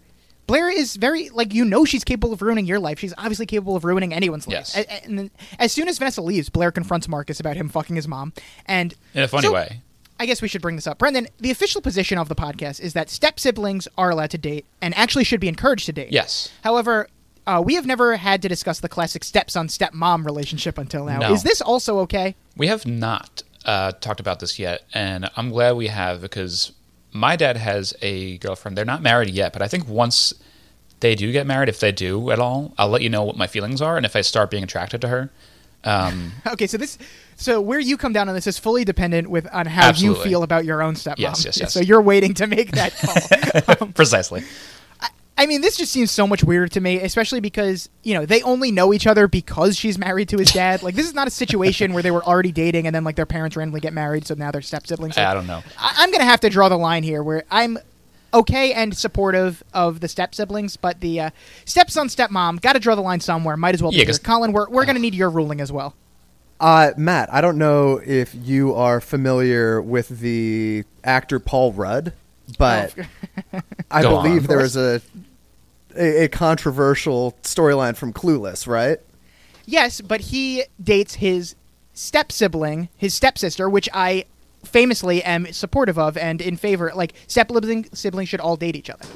Okay, I was wondering if it kind of stemmed from that your It definitely staunch helps, advocacy. Okay, I mean, I get, like, on one hand why it's not that weird because there is no blood relation of any kind, but it also, like, I get also why it feels a bit strange to people on the outside, the same way that, for instance, even knowing full well that the actors are completely unrelated, it was weird to me when Dexter and Dexter's sister were dating in real life, or, like, I know famously on, like, the Brady Bunch back in the day. Oh, yeah, Brady I think it Bunch, was like big Greg time. Brady and Marsha Brady were, like, dating in real life, and I know obviously I am aware that they are people who didn't even meet until they were on the same But still TV feels show weird. together. Yeah, Brady, exactly. Brady Bunch is the most incestuous family of all time, for my money. I'm just dating each other. But yeah, it definitely is weird. But certainly the fact that Marcus only knows this woman because she is married to his dad. Like, I just feel like that is weird. I know. I guess Brendan, you disagree. Obviously, you have no hang-ups. In about, reality, I do agree. It's like it's just funny. Like, think about from Marcus's point of view. Dad, the Duke brings home this woman, like, oh, Dad, you brought him a great one. Perfect. Look at this. Like, it's just a strange. Yeah. It sounds like Brendan is less concerned with how the relationship began to form and more concerned with just making sure that adults can bang teenagers. That's really it. Yeah, exactly. I'm glad you have me been pegged. his mission statement. Mission statement from the first episode, actually. I don't know what's going to happen in the series, but I want to just make sure we're all on board. So Blair is now yelling at boring Lord Marcus, and Lord Marcus is still boring, even though he's now fucking his stepmom. Still a boring character. Yeah, he's doing it and so now boring. Catherine comes in. Yeah, Catherine comes in, and here we go. So Blair tells her to take a seat, which is the most offensive thing you can say to someone. And then she shows her the evidence by sending the picture directly to Catherine. Marcus looks mortified, Catherine looks defeated, and Queen Blair just looks so smug. And, Catherine clearly has a thing for younger guys here with Nate and Marcus now. It seems to be a pattern. And glad that Blair is finally going to be able to take her down here. But not so fast, because Vanessa has showed up to Lady Catherine's house again, but this time to talk to Mr. Lady Catherine himself, the Duke. We don't see him, but she does talk to him. And it's just so frustrating because Vanessa thinks she can hang with the big leaguers, but she just can't. Like, every time she tries to scheme, she just misplays everything and gets outplayed by everyone, and it is no different in this episode. Even when it's in her best interest, too. Like, she's trying to help herself, and she just can't do it. Yeah, she's just... But don't we also kind of love a scrappy underdog who never gives up, right? Well, I've said this before. On paper, Vanessa should be a rootable character that we are able to, like and enjoy, but just something about her is just so annoying, especially when I am rooting for Blair so much, and she's just ruining all the hard work that Blair is putting in. We love a good chaotic character, like someone who's scheming and is doing it well and succeeding in it, but when she's trying to scheme and is, like, fucking up and realize, like, oh, shit, I fucked that up. Like, that's less entertaining than someone who's trying to be chaotic and is like, I did all this on purpose. That's more engaging. Know your role, Vanessa. That's what it comes down to. The throuple is on their date here. Dan and Amanda are talking books, and Serena just feels like an idiot. Colin, as someone who famously doesn't read, is this how you would feel if you were on a date and the other 2/3 of your throuple started talking classic books? I hard related to this situation from Serena and was honestly jealous that she had someone there who could sidetrack it onto lacrosse moves or whatever. I don't know why that was painted as a negative, but what is going on with how are 17-year-olds just at a bar and like ordering martinis and so forth, and that seems to just be totally fine. Yeah, these are 17-year-olds who are able to just get drinks at any bar they want. Like they have no problem. Like you have to suspend your disbelief in every episode because they are always just going to clubs and bars and just getting served alcohol, no problem. And I don't know. But perhaps even more unbelievable than that to me is if I'm willing to grant that these teenagers can go and order drinks at whatever bar they want, and that's fine with me. I'm willing to look past that. The one very unrealistic part of that equation to me is none of them seem even remotely drunk, which is not consistent with the teenagers with alcohol access that I know. Well, I think they have such a high tolerance because they do this so often. True, yeah. True. We've definitely seen them get wasted before, Serena in particular. Yes, and she's starting to get there this episode. It doesn't seem like they're getting noticeably wasted in this. So now the Minions have brought over some hunky guys, including Jens, the captain of the Dalton lacrosse team. And Serena... Is this the same lacrosse player that was referenced earlier, by the way? It's like my brother's a lacrosse... I thought that might have been a cool tie-in. Yeah, I'm assuming that it was, now that we're talking about it, because, you know, it would just be a weird coincidence if not, but they don't, like, make a special mention of it at any point. But I think we'll say that it's canon, that this is the new Minions' older brother who is captain of the lacrosse team. We just cracked the Reddit case wide open. Yeah, exactly. The 15-year-old cold case that has never been able to be cracked. We finally did it. So Serena is prepared to, like, ditch her throuple date for these guys. I mean, I don't blame her because the date is obviously going terribly, but this was literally Serena's idea, so I don't know what she thought was going to happen. But she's going to bring Jens back, and they're going to talk some lacrosse, and she's brought him over the table to pretty much just get back at Dan for being too smart. This is very funny. To be fair to Dan, it does sound like a pretty boring lacrosse story. As far as lacrosse stories go, I don't know if I've faked right. ever heard of faked left did again. you hear the part where he faked left? Faked left, Because that was a pretty big decoy. He faked left, and then he faked right. I mean, I don't know what's a better reveal, the end of this episode or the end of his lacrosse story where he fakes left and then fakes right and then hits him. Like, I did not see that coming at all. It was crazy. So, yeah, Serena's just going to further, like, just, you know, kind of rub it in Dan's face because as he was seemingly rubbing in the book thing in her face, she's going to be like, oh, Dan doesn't really like sports. He likes poets and letters to poets. And then just looks at Dan as if to say, like, yeah, I got you, bitch. You can't talk about sports. And then when Amanda gets up, Serena just gives a sarcastic, oh, Amanda, which, like, poor Amanda, who right now we just think is an innocent bystander. This is I think we're starting to get a little bit of, like, a tipsy Serena, too. I think that's why she's letting loose like this and is being so rude. But I like seeing this side. Yeah, and I love this part where Serena also gets up to get another drink, and now it's just Dan and Jens, and we get the great exchange where Jen says, smoking hot, and Dan just gets up and leaves. That was good. That might have been my my joke of the episode. That really made me laugh. Dan can't even spend 1 second with this guy. So Dan confronts Serena now. He calls her out, and Serena gives her motto where I didn't plan this, which is technically true. She didn't come up with this plan before she left the house, but she obviously, like, intentionally made it happen. Like I didn't ask to be here. You made me come here, and you pull this shit.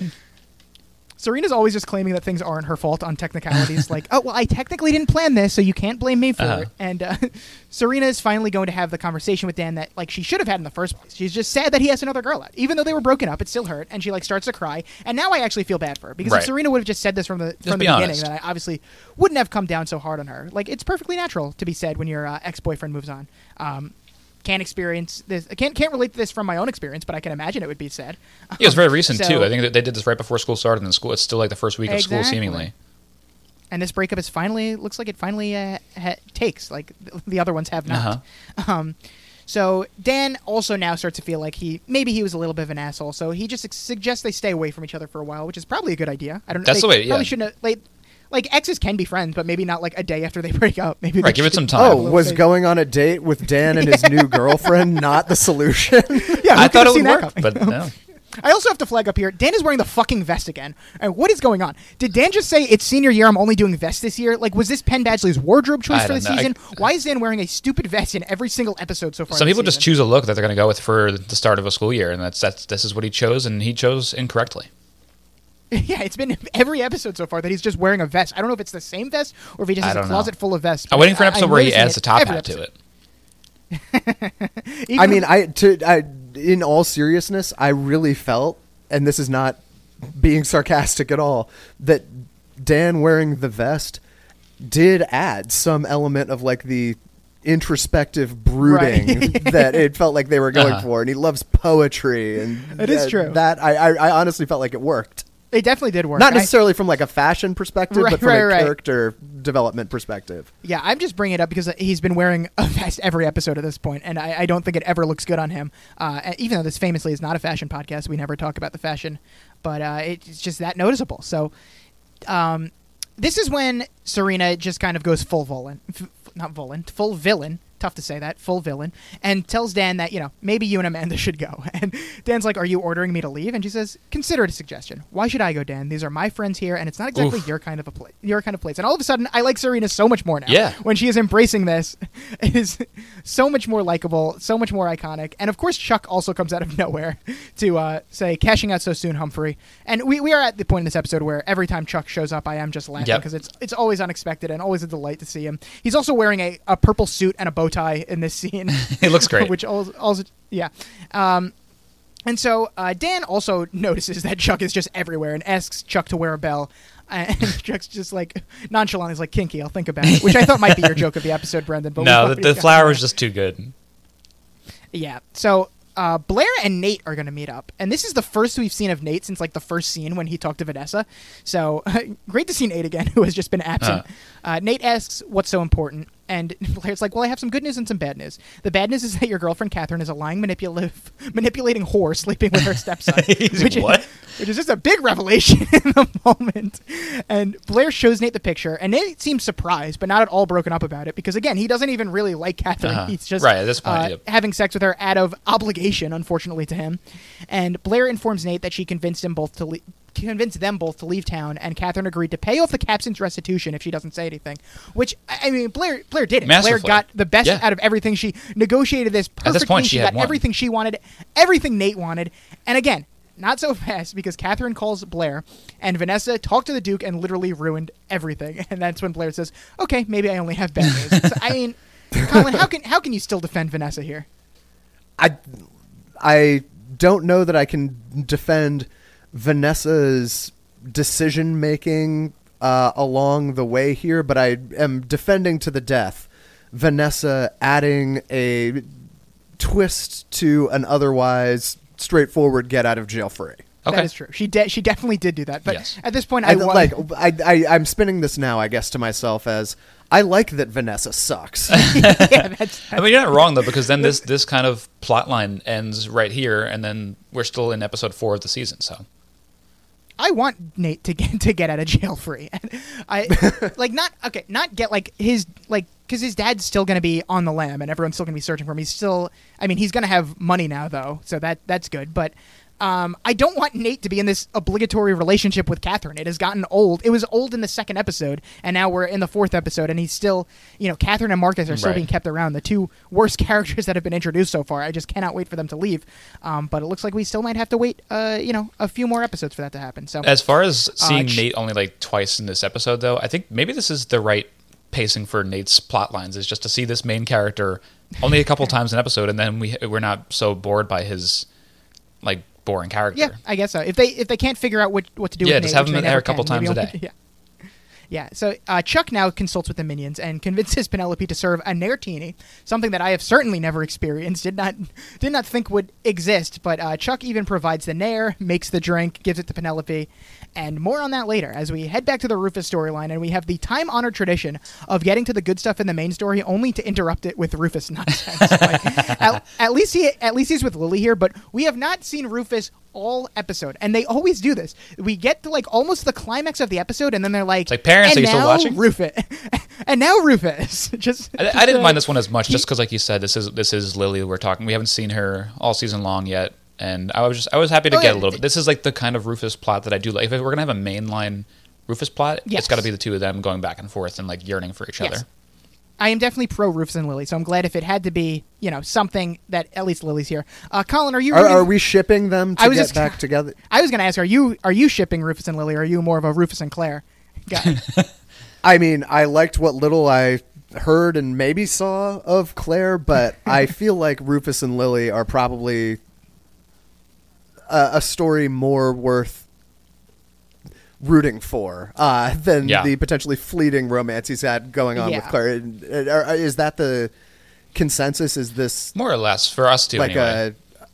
I think most people root for Rufus and Lily. I think that the main points are people either come on and say we don't care about the adults, don't show them at all, or if they are caring about the adults, then yes, definitely Rufus and Lily is like the main attraction there. They want Rufus and Lily to get together because they are good together. They definitely have chemistry, and it's sort of like a dance arena parallel. I could have seen it going for sure. Yeah, I mean, they to me seem just like an adult version of exactly what was going on at the high school level. But I definitely would have believed if you had told me, everyone in the audience is rooting for Rufus and Lily to reunite, but also certainly would have believed that like everyone in the audience thinks this is like a toxic relationship and just wants them to get over each other. I wasn't sure which way that went. No, yeah, I think at least, especially at this point, they were definitely rooting for it. So, Serena canceled their movie night. Serena and Lily had another movie night planned, so Lily just shows up to Rufus's house to watch a movie with him instead. Another Harry Dean Stanton classic, as is her favorite actor. And Lily's pretty much just very lonely. She misses Rufus, and we get the fairly heartbreaking scene here from Lily as she says, her whole life consists of her in an empty house or a crowded restaurant, and she's not sure which one makes her feel more alone. So she just needs a friend, but Rufus can't be that for her. And he can't be her safety net anymore because she chose Bart and not him. And good thing for standing up for himself, because like I do feel bad for Lily here because she really does have nobody, but this is the choice that she made, and he can't have his emotions like teased with at this point. He's been through this too often.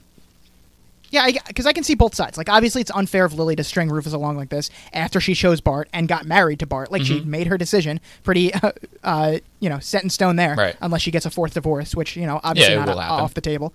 But she really does just like want a friend. She is very lonely. Her kids have started school. Her husband's never home.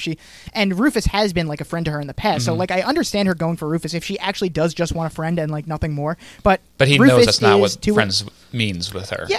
And Rufus is too in love with her to be a friend to her, which sucks for both of them. So it's just unfortunate that they can't be friends. But I wish they could at least be friends with. Well, maybe they could go on a date with his new girlfriend, the three of them. Yeah, I'm surprised Serena didn't say, "All right, fine, let's do it. Let's do it. Me, you, and your girlfriend." They go to the same bar that Serena, Amanda, and Dan are at. Yeah, I was spending most of the episode wondering when the staggeringly gorgeous and infinitely wealthy Lily was going to catch a break. Noted billionaire Lily. She just can't catch a break, and married someone 12 times more billionaire than she is. Unfortunate for Lily. Yes, I know. We're all rooting for her. So Vanessa leaves Nate a voicemail now as Blair shows up to scream at her, and thank God she does. This is just a long time coming. She really just needed to scream at Vanessa for all the shit she was saying. I was waiting for this moment to just be like, what is Blair going to do to her? What is she going to say? Yeah. You would think that if Blair, like, she should have showed up with her field hockey stick and just, like, decked her in the face. You would think if Blair shows up and starts screaming at you, you would be like, oh, shit, I must have fucked up. But Vanessa just, like, doubles down and is like, I thought I'd leave the doing nothing to you. And she's so indignant. And, like, obviously Blair had a plan. I've been saying it all episode. So what is wrong with you, Vanessa? Anyone who knows Blair would know that. Like Colin said earlier, he hasn't even watched the show in decades, and even he knew that Blair had something up her sleeve. Right. So I loosely relatedly, sorry, but this is another thing that stood out to me. We have this voicemail. We have Dan leaving a voicemail for Amanda. Oh, they love Serena voicemails in this will show. go on to say she left 4 voicemails for Blair. So, like, am I just, like, totally misremembering that we used to like voicemail? Because in my mind, youths hate voicemail, myself included. They do not. I have been a long-time proponent of the voicemail. I've said the art of the voicemail is something that we are missing in day and age. No one likes leaving them. No one listens to them. Sometimes you call someone and it will just say their voicemail box is disconnected or full or something, and you can't even leave one. But Brendan can attest to that. I give the best voicemails. It's I have one years my of many gifts, Gagan's voicemails saved because they're minutes long and they're great. Unfortunately, I just don't have, like, no one cares about it. It's a dying art, much like, I don't know. It often other gets types off of dying topic art. when you do leave a voicemail, but that's some of the best work you've done. Yeah, thank you. I don't remember the last time I listened to a voicemail, but it was, and this is not an exaggeration at all, certainly pre-pandemic. It has been years since I have checked my voicemail. Wow. Yeah, I mean, I will definitely still listen to a voicemail unless it's someone calling me about my car's extended warranty. That is majority of happen them. a lot. That is also the problem where you're getting so many spam voicemails that right. But yeah, we flagged up a couple episodes ago. There was 11 phone calls in one episode, and that counted voicemails and calls where they actually got through. And now this episode, it seems like just voicemails. Like, I didn't count how many voicemails there were, but yeah, everyone is leaving voicemails this episode. It's a very phone call / voicemail heavy show, at least in this season that we have noticed. So yeah, I don't know, but. Vanessa has the unmitigated gall here to yell back at Blair before she knows that she's actually the one that fucked everything up. And Blair lets her know that she had, in fact, figured everything out. She got Nate's old life back until Vanessa screwed everything up by going to the Duke. And she says, you're right. It is over for Nate. Thanks to you. And poor Nate.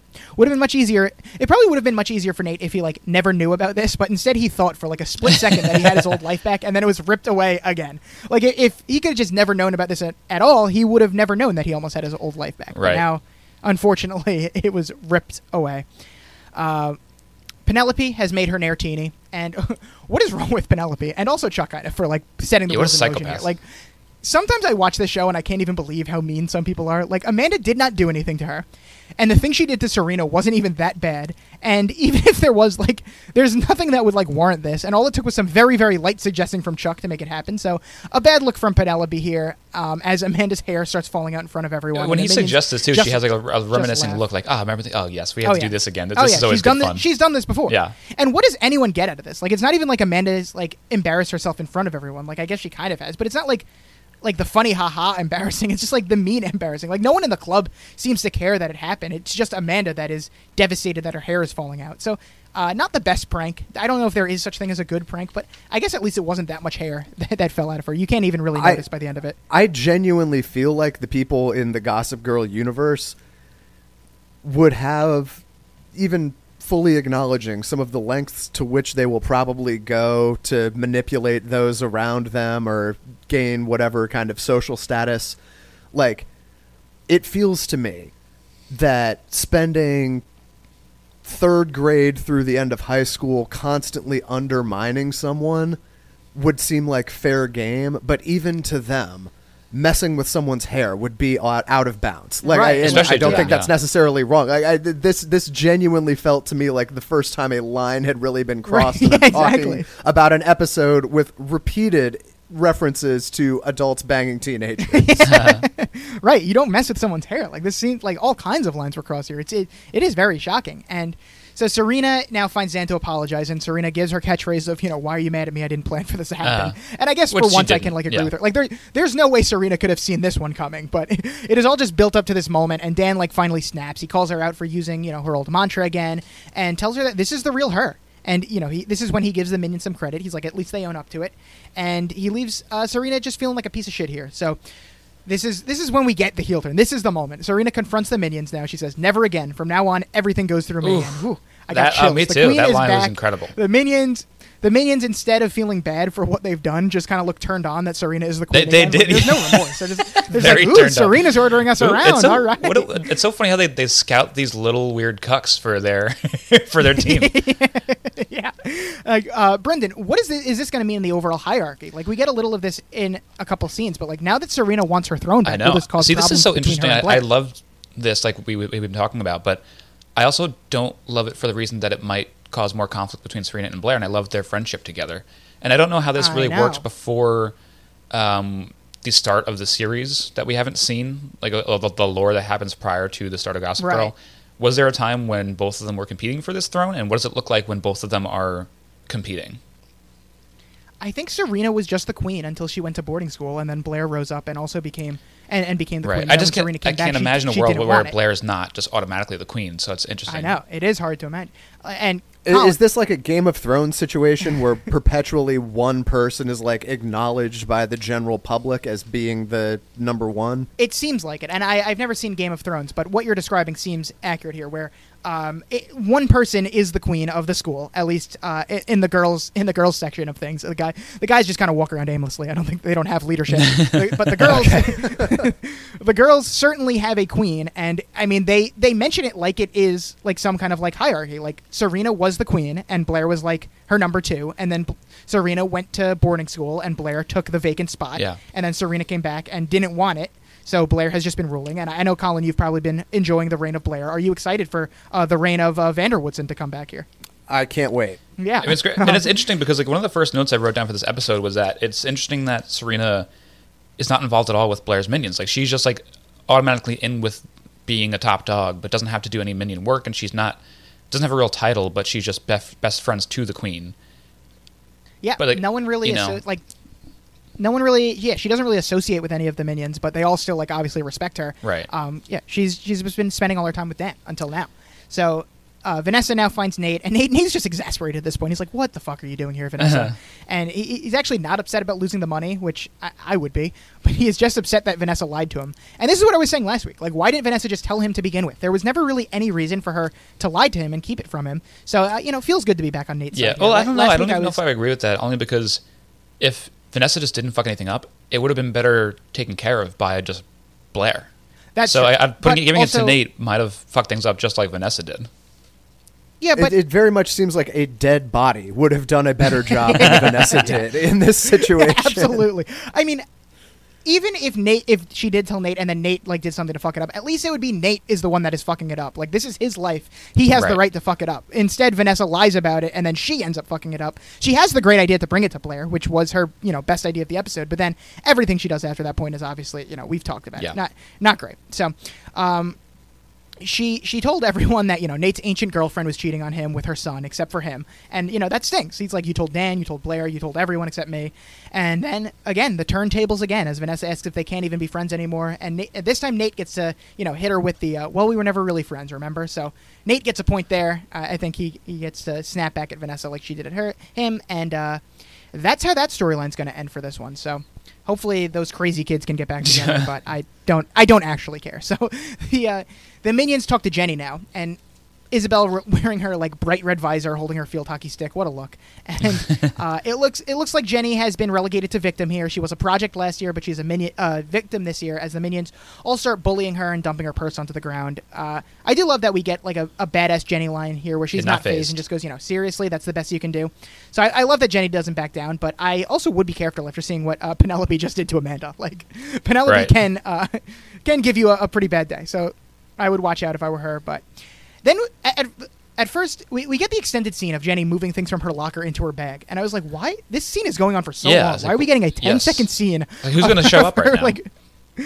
Yeah. So, but I guess after seeing the whole episode, I guess it was just a signal that she is done with school. Like, I did not flag that up like she's clearing out her locker because she does not want to return to school anymore. I didn't pick that up either at the moment. I was like, what? I just assumed something we are lingering so long. It had to be something.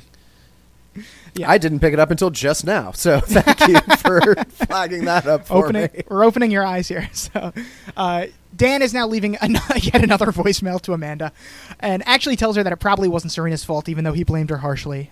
So that's that. That's the last Dan's going to talk to Amanda, I guess, because now we have the big reveal, as Amanda is eating with who else but Chuck.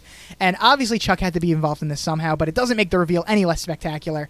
She tells him that getting her hair burned off wasn't part of the deal, and he just says, casualties of war. Which is funny because the nair was completely his idea, and he even provided the nair. Like he just flags it up as casualties of war. You know, who could have seen this happening? So Chuck wanted Amanda to pretend like Dan, to pretend to like Dan, to make Serena jealous, knowing that this would enrage Serena enough to become queen again. So say what you want about Chuck, but he's done his research. Like, he knows what makes each of his classmates tick and how to control them. And he just knocked it out of the park. Like, he correctly predicted how everyone was going to behave. And so we see that Chuck has a vested interest in who's running the school. Colin, do you know what this could be about? Like, why Chuck cares who is running the school at this moment? I don't know anything too detailed other than Chuck coming across to me just like a messy bitch who lives for drama, if That's nothing definitely part else. of it. And I would not be surprised to find out he has some sort of deeply selfish agenda on top of that.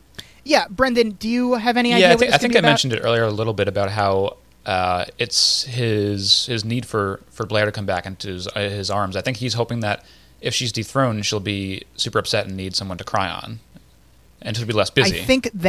I do think that is the ultimate goal of Chuck, as we will see with the, they get a scene together at the end of the episode here. But so Chuck tells Amanda, he's sending her to Vermont now, and this is when it's like, just take some money. I don't know what Amanda's deal is, where she's just down to go to school here for a couple days and then leave and not have to go to school herself. But I need a whole Netflix docuseries about Amanda. The traveling student. Of what her deal is. Yeah, exactly. So Jenny now comes to her internship. She tells Laurel that she is off from school today. It's Women's Suffrage Day, of course. So Jenny hates school so much that she just isn't going to go now, it seems like. And it doesn't seem like Laurel believes her, but she doesn't really give a shit because there's shit that needs to be done. So she puts Jenny to work, and that's I think she looks a little Jenny's suspicious. Yeah, I don't think she cares. Yeah. So, all right, I don't think I'll she take believes. work. Well, I mean, it sounds like she's Team Brendan in believing that high school sophomores are adults, too. Yeah. Yes, exactly. So Blair goes to talk to the minions. It's business as usual. They ask where she was last night. But then Serena comes, and they are literally so excited. They scream upon seeing her. And I'm just like, poor Blair. Like, it's her worst nightmare coming true again. Right. That she now has to play second fiddle to Serena again. Like, this is where all of her insecurities stem from, and why she is like, the kind of the terrible person that she is at times. And it's been a while since we've seen Blair and Serena really have any kind of problem. So since like the beginning of season 1. Yeah. But Serena doesn't even give a shit. Like, I love everyone's respective headbands in this scene, and Serena takes hers off and, ties it around Blair's neck, which I guess is a big power move at this school. Guess so. And Blair is so flustered she doesn't know what to do. And interested in how you feel about this, Brendan, but I do feel this was more of a Blair being in love with Serena moment than a Blair worried about losing I her didn't even think power about that. moment. That I liked this. She's like, oh my God, this is do this all Serena more is often. just... She's stroking her hair and looking at her and looking her in the eyes. Like, Blair is so flustered. We haven't I don't had know if you these picked up love on moments between the two of them in a little while. I'm glad we're getting back to this. Yes. Colin, you're new here, so I have the theory that Blair is secretly in love with Serena, and I have been pointing out every time that I see something that supports my theory, and I think this supports it. I think she's very flustered that Serena is caressing her and tying a bandana around her neck here. Unambiguous 100% agreement from me, and I very much hope you are right.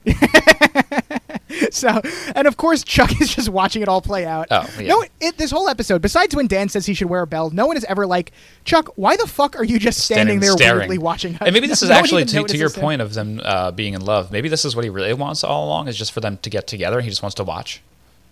It could be. I could see that from Chuck. So we end with another classic Blair Chuck scene. It seems like this is how we just end every episode in season 2. Blair and Chuck just like have a scene together, and they're either like, professing their love for each other or like enemies with each other. But Chuck gets his big supervillain moment where he gets to reveal that he was like behind it all, and we don't get much more on that. Yeah, I mean, I like it. Now It's good if we're gonna keep focusing on the two of them. Whatever it takes. I love the tradition. Whatever it takes. Yeah. But we do have one final scene where Dan is looking for someone in the court. I thought it was Amanda that he was looking for, but it seems like he's looking for Serena here because instead everyone is just staring at him. Like he tries to ask where Serena is. No one will even talk to him. They all just get up and leave as he walks, as he walks by everyone. And Serena walks into the courtyard like a badass with her minions following her. And look what Dan has turned her into. It looks like the old Serena's back. I'm already obsessed with her. I'm so excited about this development. And we get Gossip Girl closing out the episode by saying, "Sorry, lonely boy. Don't say we didn't try to warn you. But if Queen S would do this to D, are any of us safe? Bow down or bow out. XOXO Gossip Girl." Ooh. And that's how we end the episode. Another hard S there, as I'm sure I love Colin that was, ending, his but skin I was just crawling. I was taken out of it a little bit just because the two letters S and D were too close together. Yeah, I agree. I was like, oh. So So the whole school is just immediately that I didn't on the understand. page that Dan is a leper at this point. Like he got sorted into the victims pile overnight. So we can't even and be now near he's him. not to be spoken to. yeah, we didn't hear the Gossip Girl blast, but there must have been some kind of Gossip Girl blast that alerted everyone. Like Dan is, not to be talked to anymore. Like we do not talk to Dan because Serena is queen now, and Serena doesn't want anyone to talk to Dan. Like that's the only logical explanation here. How quickly that she got so powerful so fast. Oh, well, I mean, it seems like they were all just, Waiting for it everyone to was just happen waiting again. for her to retake Right. the throne. So when it finally they had contingency plans in place for when it Yeah. finally happened. Like they're like, once Serena finally wants the throne again, this is what's going to happen. So what is going to happen with the new old Serena? Where does the reign of Vanderwoodson look like? Or what does the reign of Vanderwoodson look like, Brendan? I'm really not sure. This is what we've been wanting for so long to just to see what it looks like. It looked like before the show started, and I guess we're gonna get a glimpse of what the reign of Serena was prior to season 1, episode 1, and we're gonna get it in her senior year here in a different way, and I just hope it doesn't impede too much with her and Blair's friendship, but it probably will, Yeah, which makes but for how more can TV. it not? I Yeah, know. that's the only thing I don't like. Poor Blair, but I am very excited to see this Serena again. And I guess, any other predictions? What's going on with the incestuous Marcus and Catherine? What's going on with Jenny? And any predictions you have there? Well, like you flagged up earlier about Jenny leaving school, there's going to be some drama there with her thinking that she could just work instead of go to school, and I'm guessing her employers won't care too much at first because they seem greedy just for work in general, but I'm sure her dad's going to figure out somehow, and there's going to be a whole Jenny dad thing. As far as Marcus and old lady Catherine, I hope that's just it. I don't know. I'm sure it's not, but Yeah. I'm trying to remember. I don't think it is. It Yeah. didn't seem like we had finality no, on we that didn't. storyline. I don't know what else there is to do with them. And Colin, was this good enough to make you want to keep watching Gossip Girl? Are you going to head back to your HBO Max account and watch the rest of the season today? It is good enough to make me read through the Wikipedia of what's going to happen. Good enough. All right, yeah, good enough. That I agree. No, so to give my legitimate thought on just this episode overall and embarking once again back into the Gossip Girl universe, I could not believe how quickly this was all flying by for me. I remember hovering over the player at a certain point and being shocked that there were only 4 minutes left because action-packed. it felt like I was maybe halfway through. And that's the mark of a good show, if you ask me. So, And that's exactly what happened to me on that one magical day back in 2007 as well. What a time. We put 15 episodes, felt like 3 hours. yeah, and that'll happen. I have famously talked about my Gossip Girl story. When I first watched it, I watched the whole thing in 4 weeks, and there was one day where I watched literally 13 episodes back to back. I was up till 1:30 p.m. the next day just watching. Oh my Gossip God. Girl. So it can definitely happen. That's what I was doing during my final winter break when I was at Albany when no one else had returned yet. It was just me watching Gossip Girl in my room alone for 4 weeks straight. All right, so as we near the 2-hour mark, as I say every week, let's get into this segment's user review of the week. And once again, Brendan, the user reviews are They're light. slacking this season. We only had one user review again, Huh. and it was again by Comedy Fan 20101, who was keeping us in business. Martha Wilcox. Still taking some time off, Okay. I guess. Comedy Fan providing the only reviews, and Comedy Fan they say, I didn't really like Amanda. I don't. Oh, let me just say he rated it 8 out of 10, and I say he, but it could be a she or a they. So Girls like they comedy too. rated it 8. Yeah, it's 2022. Girls can like comedy. So they rated an 8 out of 10 and say, I didn't really like Amanda. I don't care that Dan dates, but she was a bit irritating. Maybe it was that childlike voice. Annoying. Too bad that Rufus can't be friends with Lily. but I think the whole episode shows that being friends with an ex is nearly impossible, at least at first. Blair did such a skillful negotiation to help Dan, and then Vanessa messed it all up. I think they got the wrong name there, but if you don't have the revenge skills, leave it to the master. And Serena taking over the top was so well done. The last moments of the episode were great. It was like she is some mafia leader, and Dan made her very, very mad. So another great review from Comedy Fan. Yeah, 20101. Next week, the episode title is The Serena Also Rises. Do you have any predictions based on that episode title, Brendan? Based on the title, I don't have any predictions. Well, I guess I could figure it out from that, but I more so have a prediction based on the thumbnail on HBO Max. Was very interesting. It looks like she's doing some sort of fashion show or like flapper show. I don't know what it was, but it looks like Serena's just going to go on a tear here. I think I'm hoping to have an MVP like season here for Serena. Hopefully for your girl Serena, but as a person who titles their own Survivor recap podcast with either like puns and or pop culture references, and very routinely gets mad at myself, I'm talking about, for some of the ones that I force in there, I feel like the Serena Also Rises would not make the cut, even for me. Well, I mean, this is where you're talking my language right now. A real stretch. Well, the writers have backed them into a corner because every single episode of Gossip Girl is a reference to some kind of pop culture, like a book or a play. This one definitely movie happened like show. after hours. Like they've been trying to go home for a while. Like this one fucking works. I guess let's just get out of here. Legit. No, I mean at least half of our episode titles are me having just finished editing it and just wanting to post it ASAP, going with the first thing that comes to mind, and I feel like I would wait it out. Be in the cutting room. If all I could do was the Serena. You'd have had a great time in the Gossip Girl writers' room coming up with title names for these episodes. So the famously brief HBO Max blurb for the next episode says that Blair decides to sabotage her mother's show at Fashion Week. So it looks like, based on the thumbnail, that Serena might be in the show, and it looks like we might be getting some of the classic season 1 drama where Blair is going to want to sabotage her mother's show. So that should be a lot of fun. Let's get into the episode grade. I went first last week. So, Brendan, you go first this week. What grade do you give the episode? Okay. This is the first episode of the season I really fully enjoyed. I think it was... I had been saying I've been waiting for them to get back to school, and I'm so glad they're back. And even before everything unfolded, I was just happy to be in that environment again. I'm also so happy to see Serena be a likable character again. She's been really on a downward spiral before this episode, and having both Serena and Blair be incredible characters in one episode just like makes for a really good episode of TV. All the while Chuck is just being his super hysterical self, tickling people and waking them up with flowers and spinning incredible plot webs with great twists at the end of the episode. Everyone's great here except for Vanessa. That's the formula I love of a Gossip Girl episode. So exactly. I'm gonna go ahead and give this one an A, because even the plot lines with people I don't like, being like the Lord and the old lady Catherine, really made me laugh. Just like the two of them getting together is such a funny way to bring an end to two terrible characters. A. I love it. An A grade from Brendan, your first A of the season. Colin, would you like to go next, or do you want to go last? I'm happy to go in whatever order you see fit. It does not matter to me, but I'll just go. Sure. Oh, you wanted the sandwich? I'm already talking, Brendan, so I'm overruling you. I'll just go here. Yeah, I'm going to do something I've never done yet, and I'm going to give back-to-back A grades. Whoa. I was obviously much higher on last episode than you were and gave that one an A. Now I'm giving this one an A. We're back to school, and we're really into the swing of things.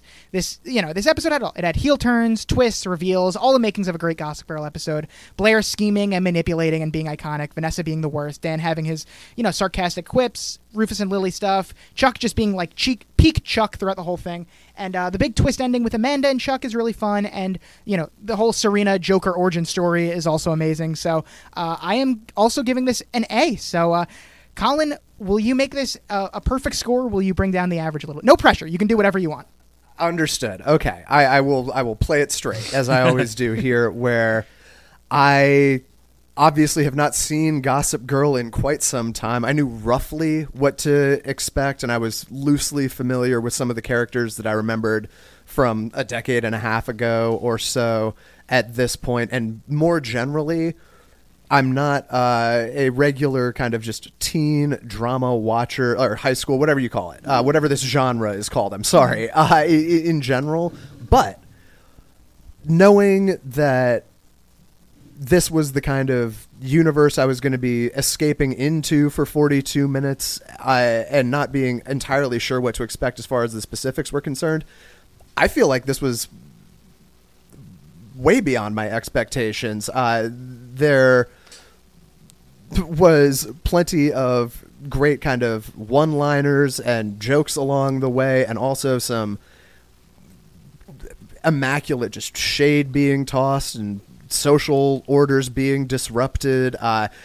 The 2008 of it all was a lot of fun for me to revisit, so I am certainly not going to be the person keeping this out of the Platinum Plate Club or whatever you call it. I'm giving this a you know what? I may take us out of the hand-holding club, though. I'm giving this an A+. A+? This is Unprecedented. This is exactly what I was hoping for. Wow. I'm sorry if that's not a...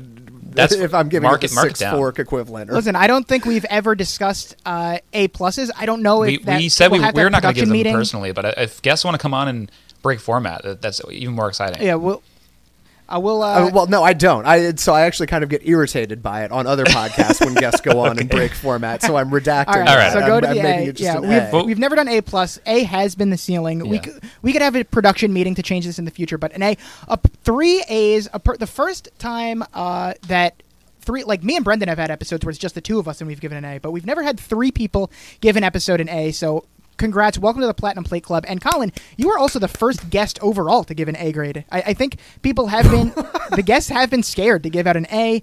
My theory is that if they give an A, I won't invite them back because it can only go worse from there. And you won't. So yeah, but when there's an A, you gotta call it like it is. I'm glad that you call it straight. You've broken the seal, and now maybe future guests will not be as hesitant to also give an A coming in. I mean, am I the biggest Gossip Girl fan guest that you've had on this podcast? People are asking. Start the dialogue. Based on the data, I mean, we almost have to consider it. So that's all very exciting. Anyway, speaking of breaking the seal, by the way, I have to pee like a fucking racehorse. So, Kagan, you talk about Gossip Girl Theater, and I'm going to pee, and hopefully you don't Brendan, hear it. we have to do MVPs and LVPs. You can't hold it for 5 minutes?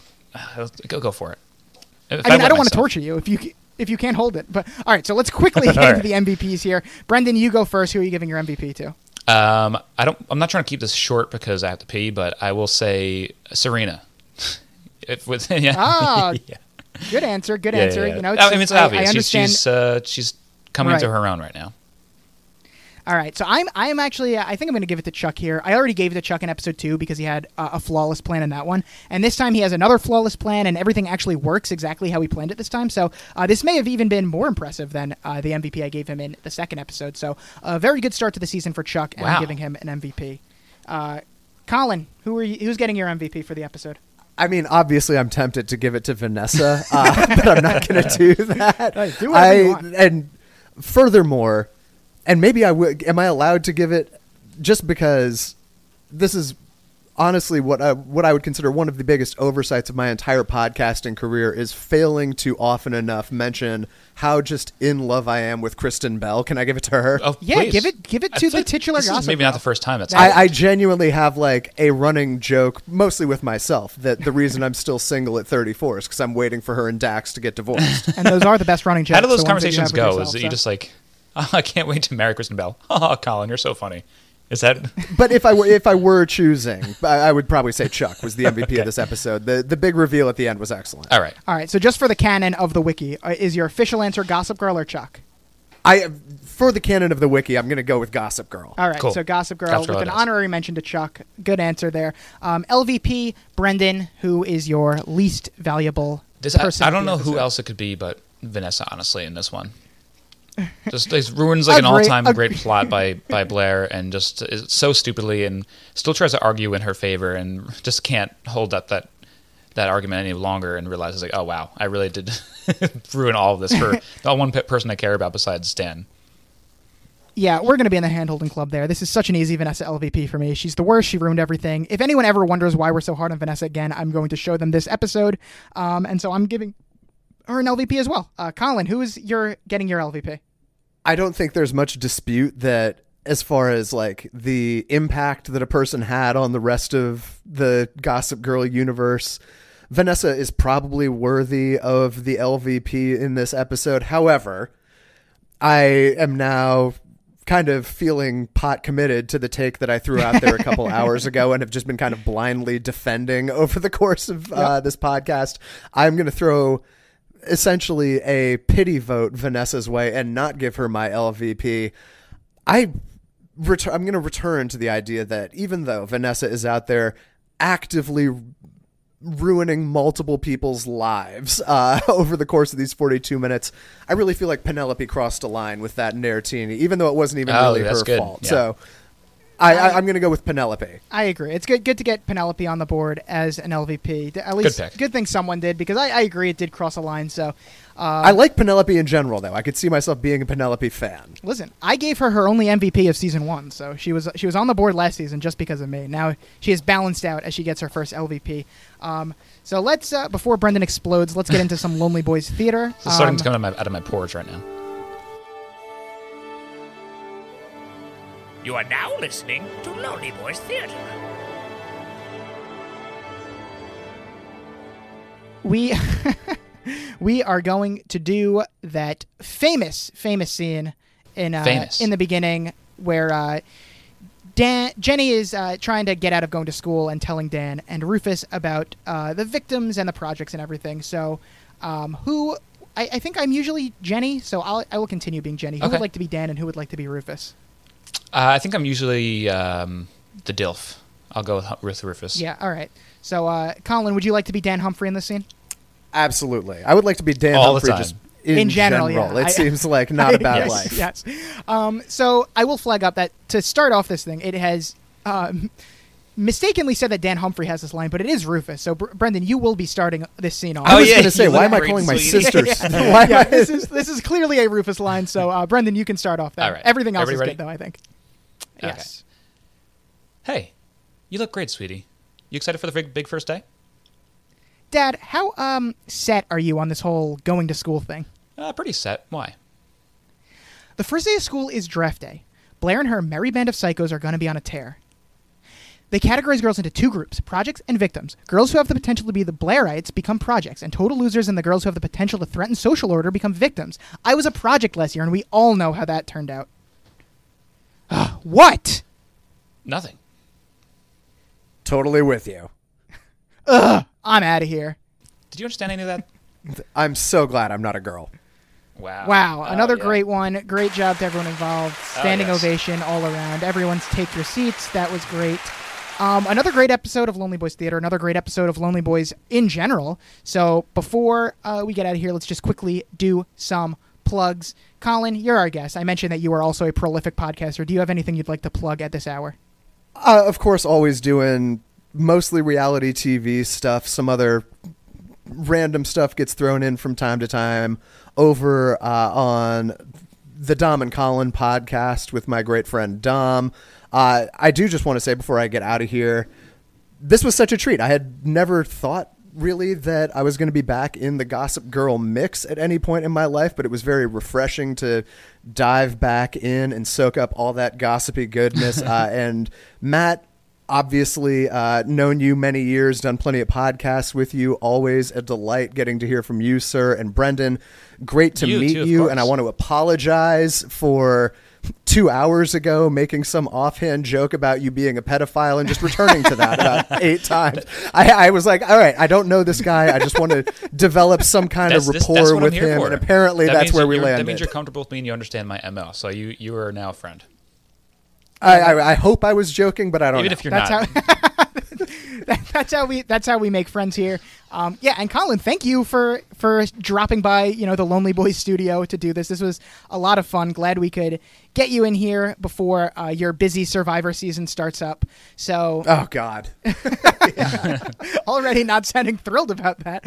I just because the cast has started being released, and normally I feel like that's like we're a week or two out, and I was so happy to find out that we still had another month before the season started. Yeah, still got some downtime here. Brendan, what do you have to plug? Same old, same old. You can listen to The Hoppy Boys anywhere you get your podcast. You can follow that at The Hoppy Boys Pod. You can follow The Lonely Boys Instagram at The Lonely Boys Pod.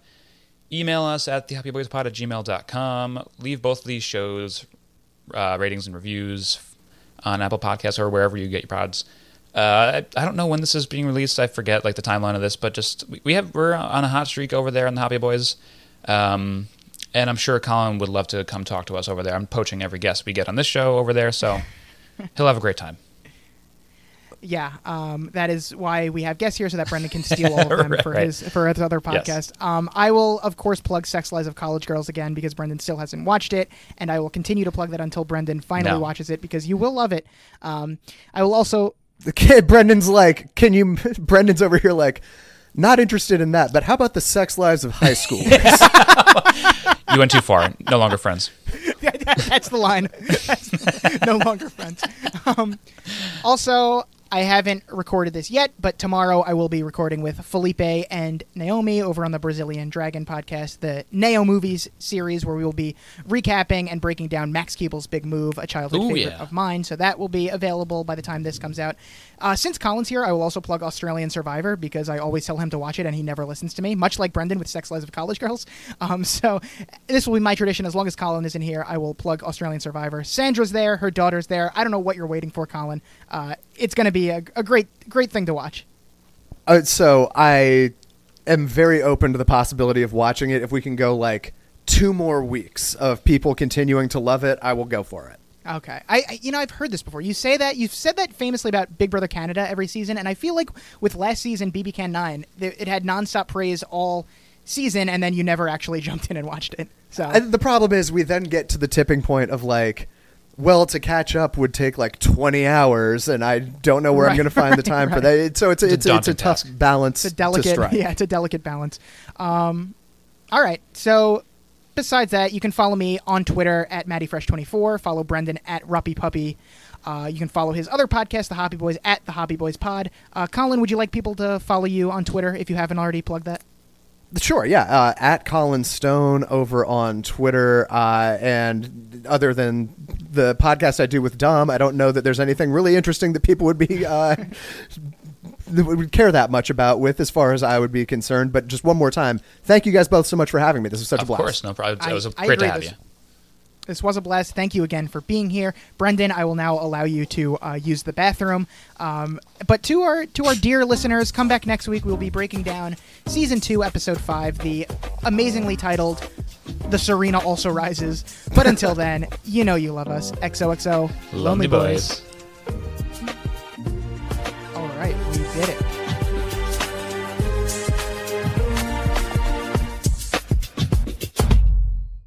What's so special about Hero Bread's soft, fluffy, and delicious breads, buns, and tortillas? These ultra-low net-carb baked goods contain 0 sugar, fewer calories, and more protein than the leading brands, and are high in fiber to support gut health. Shop now at Hero.co.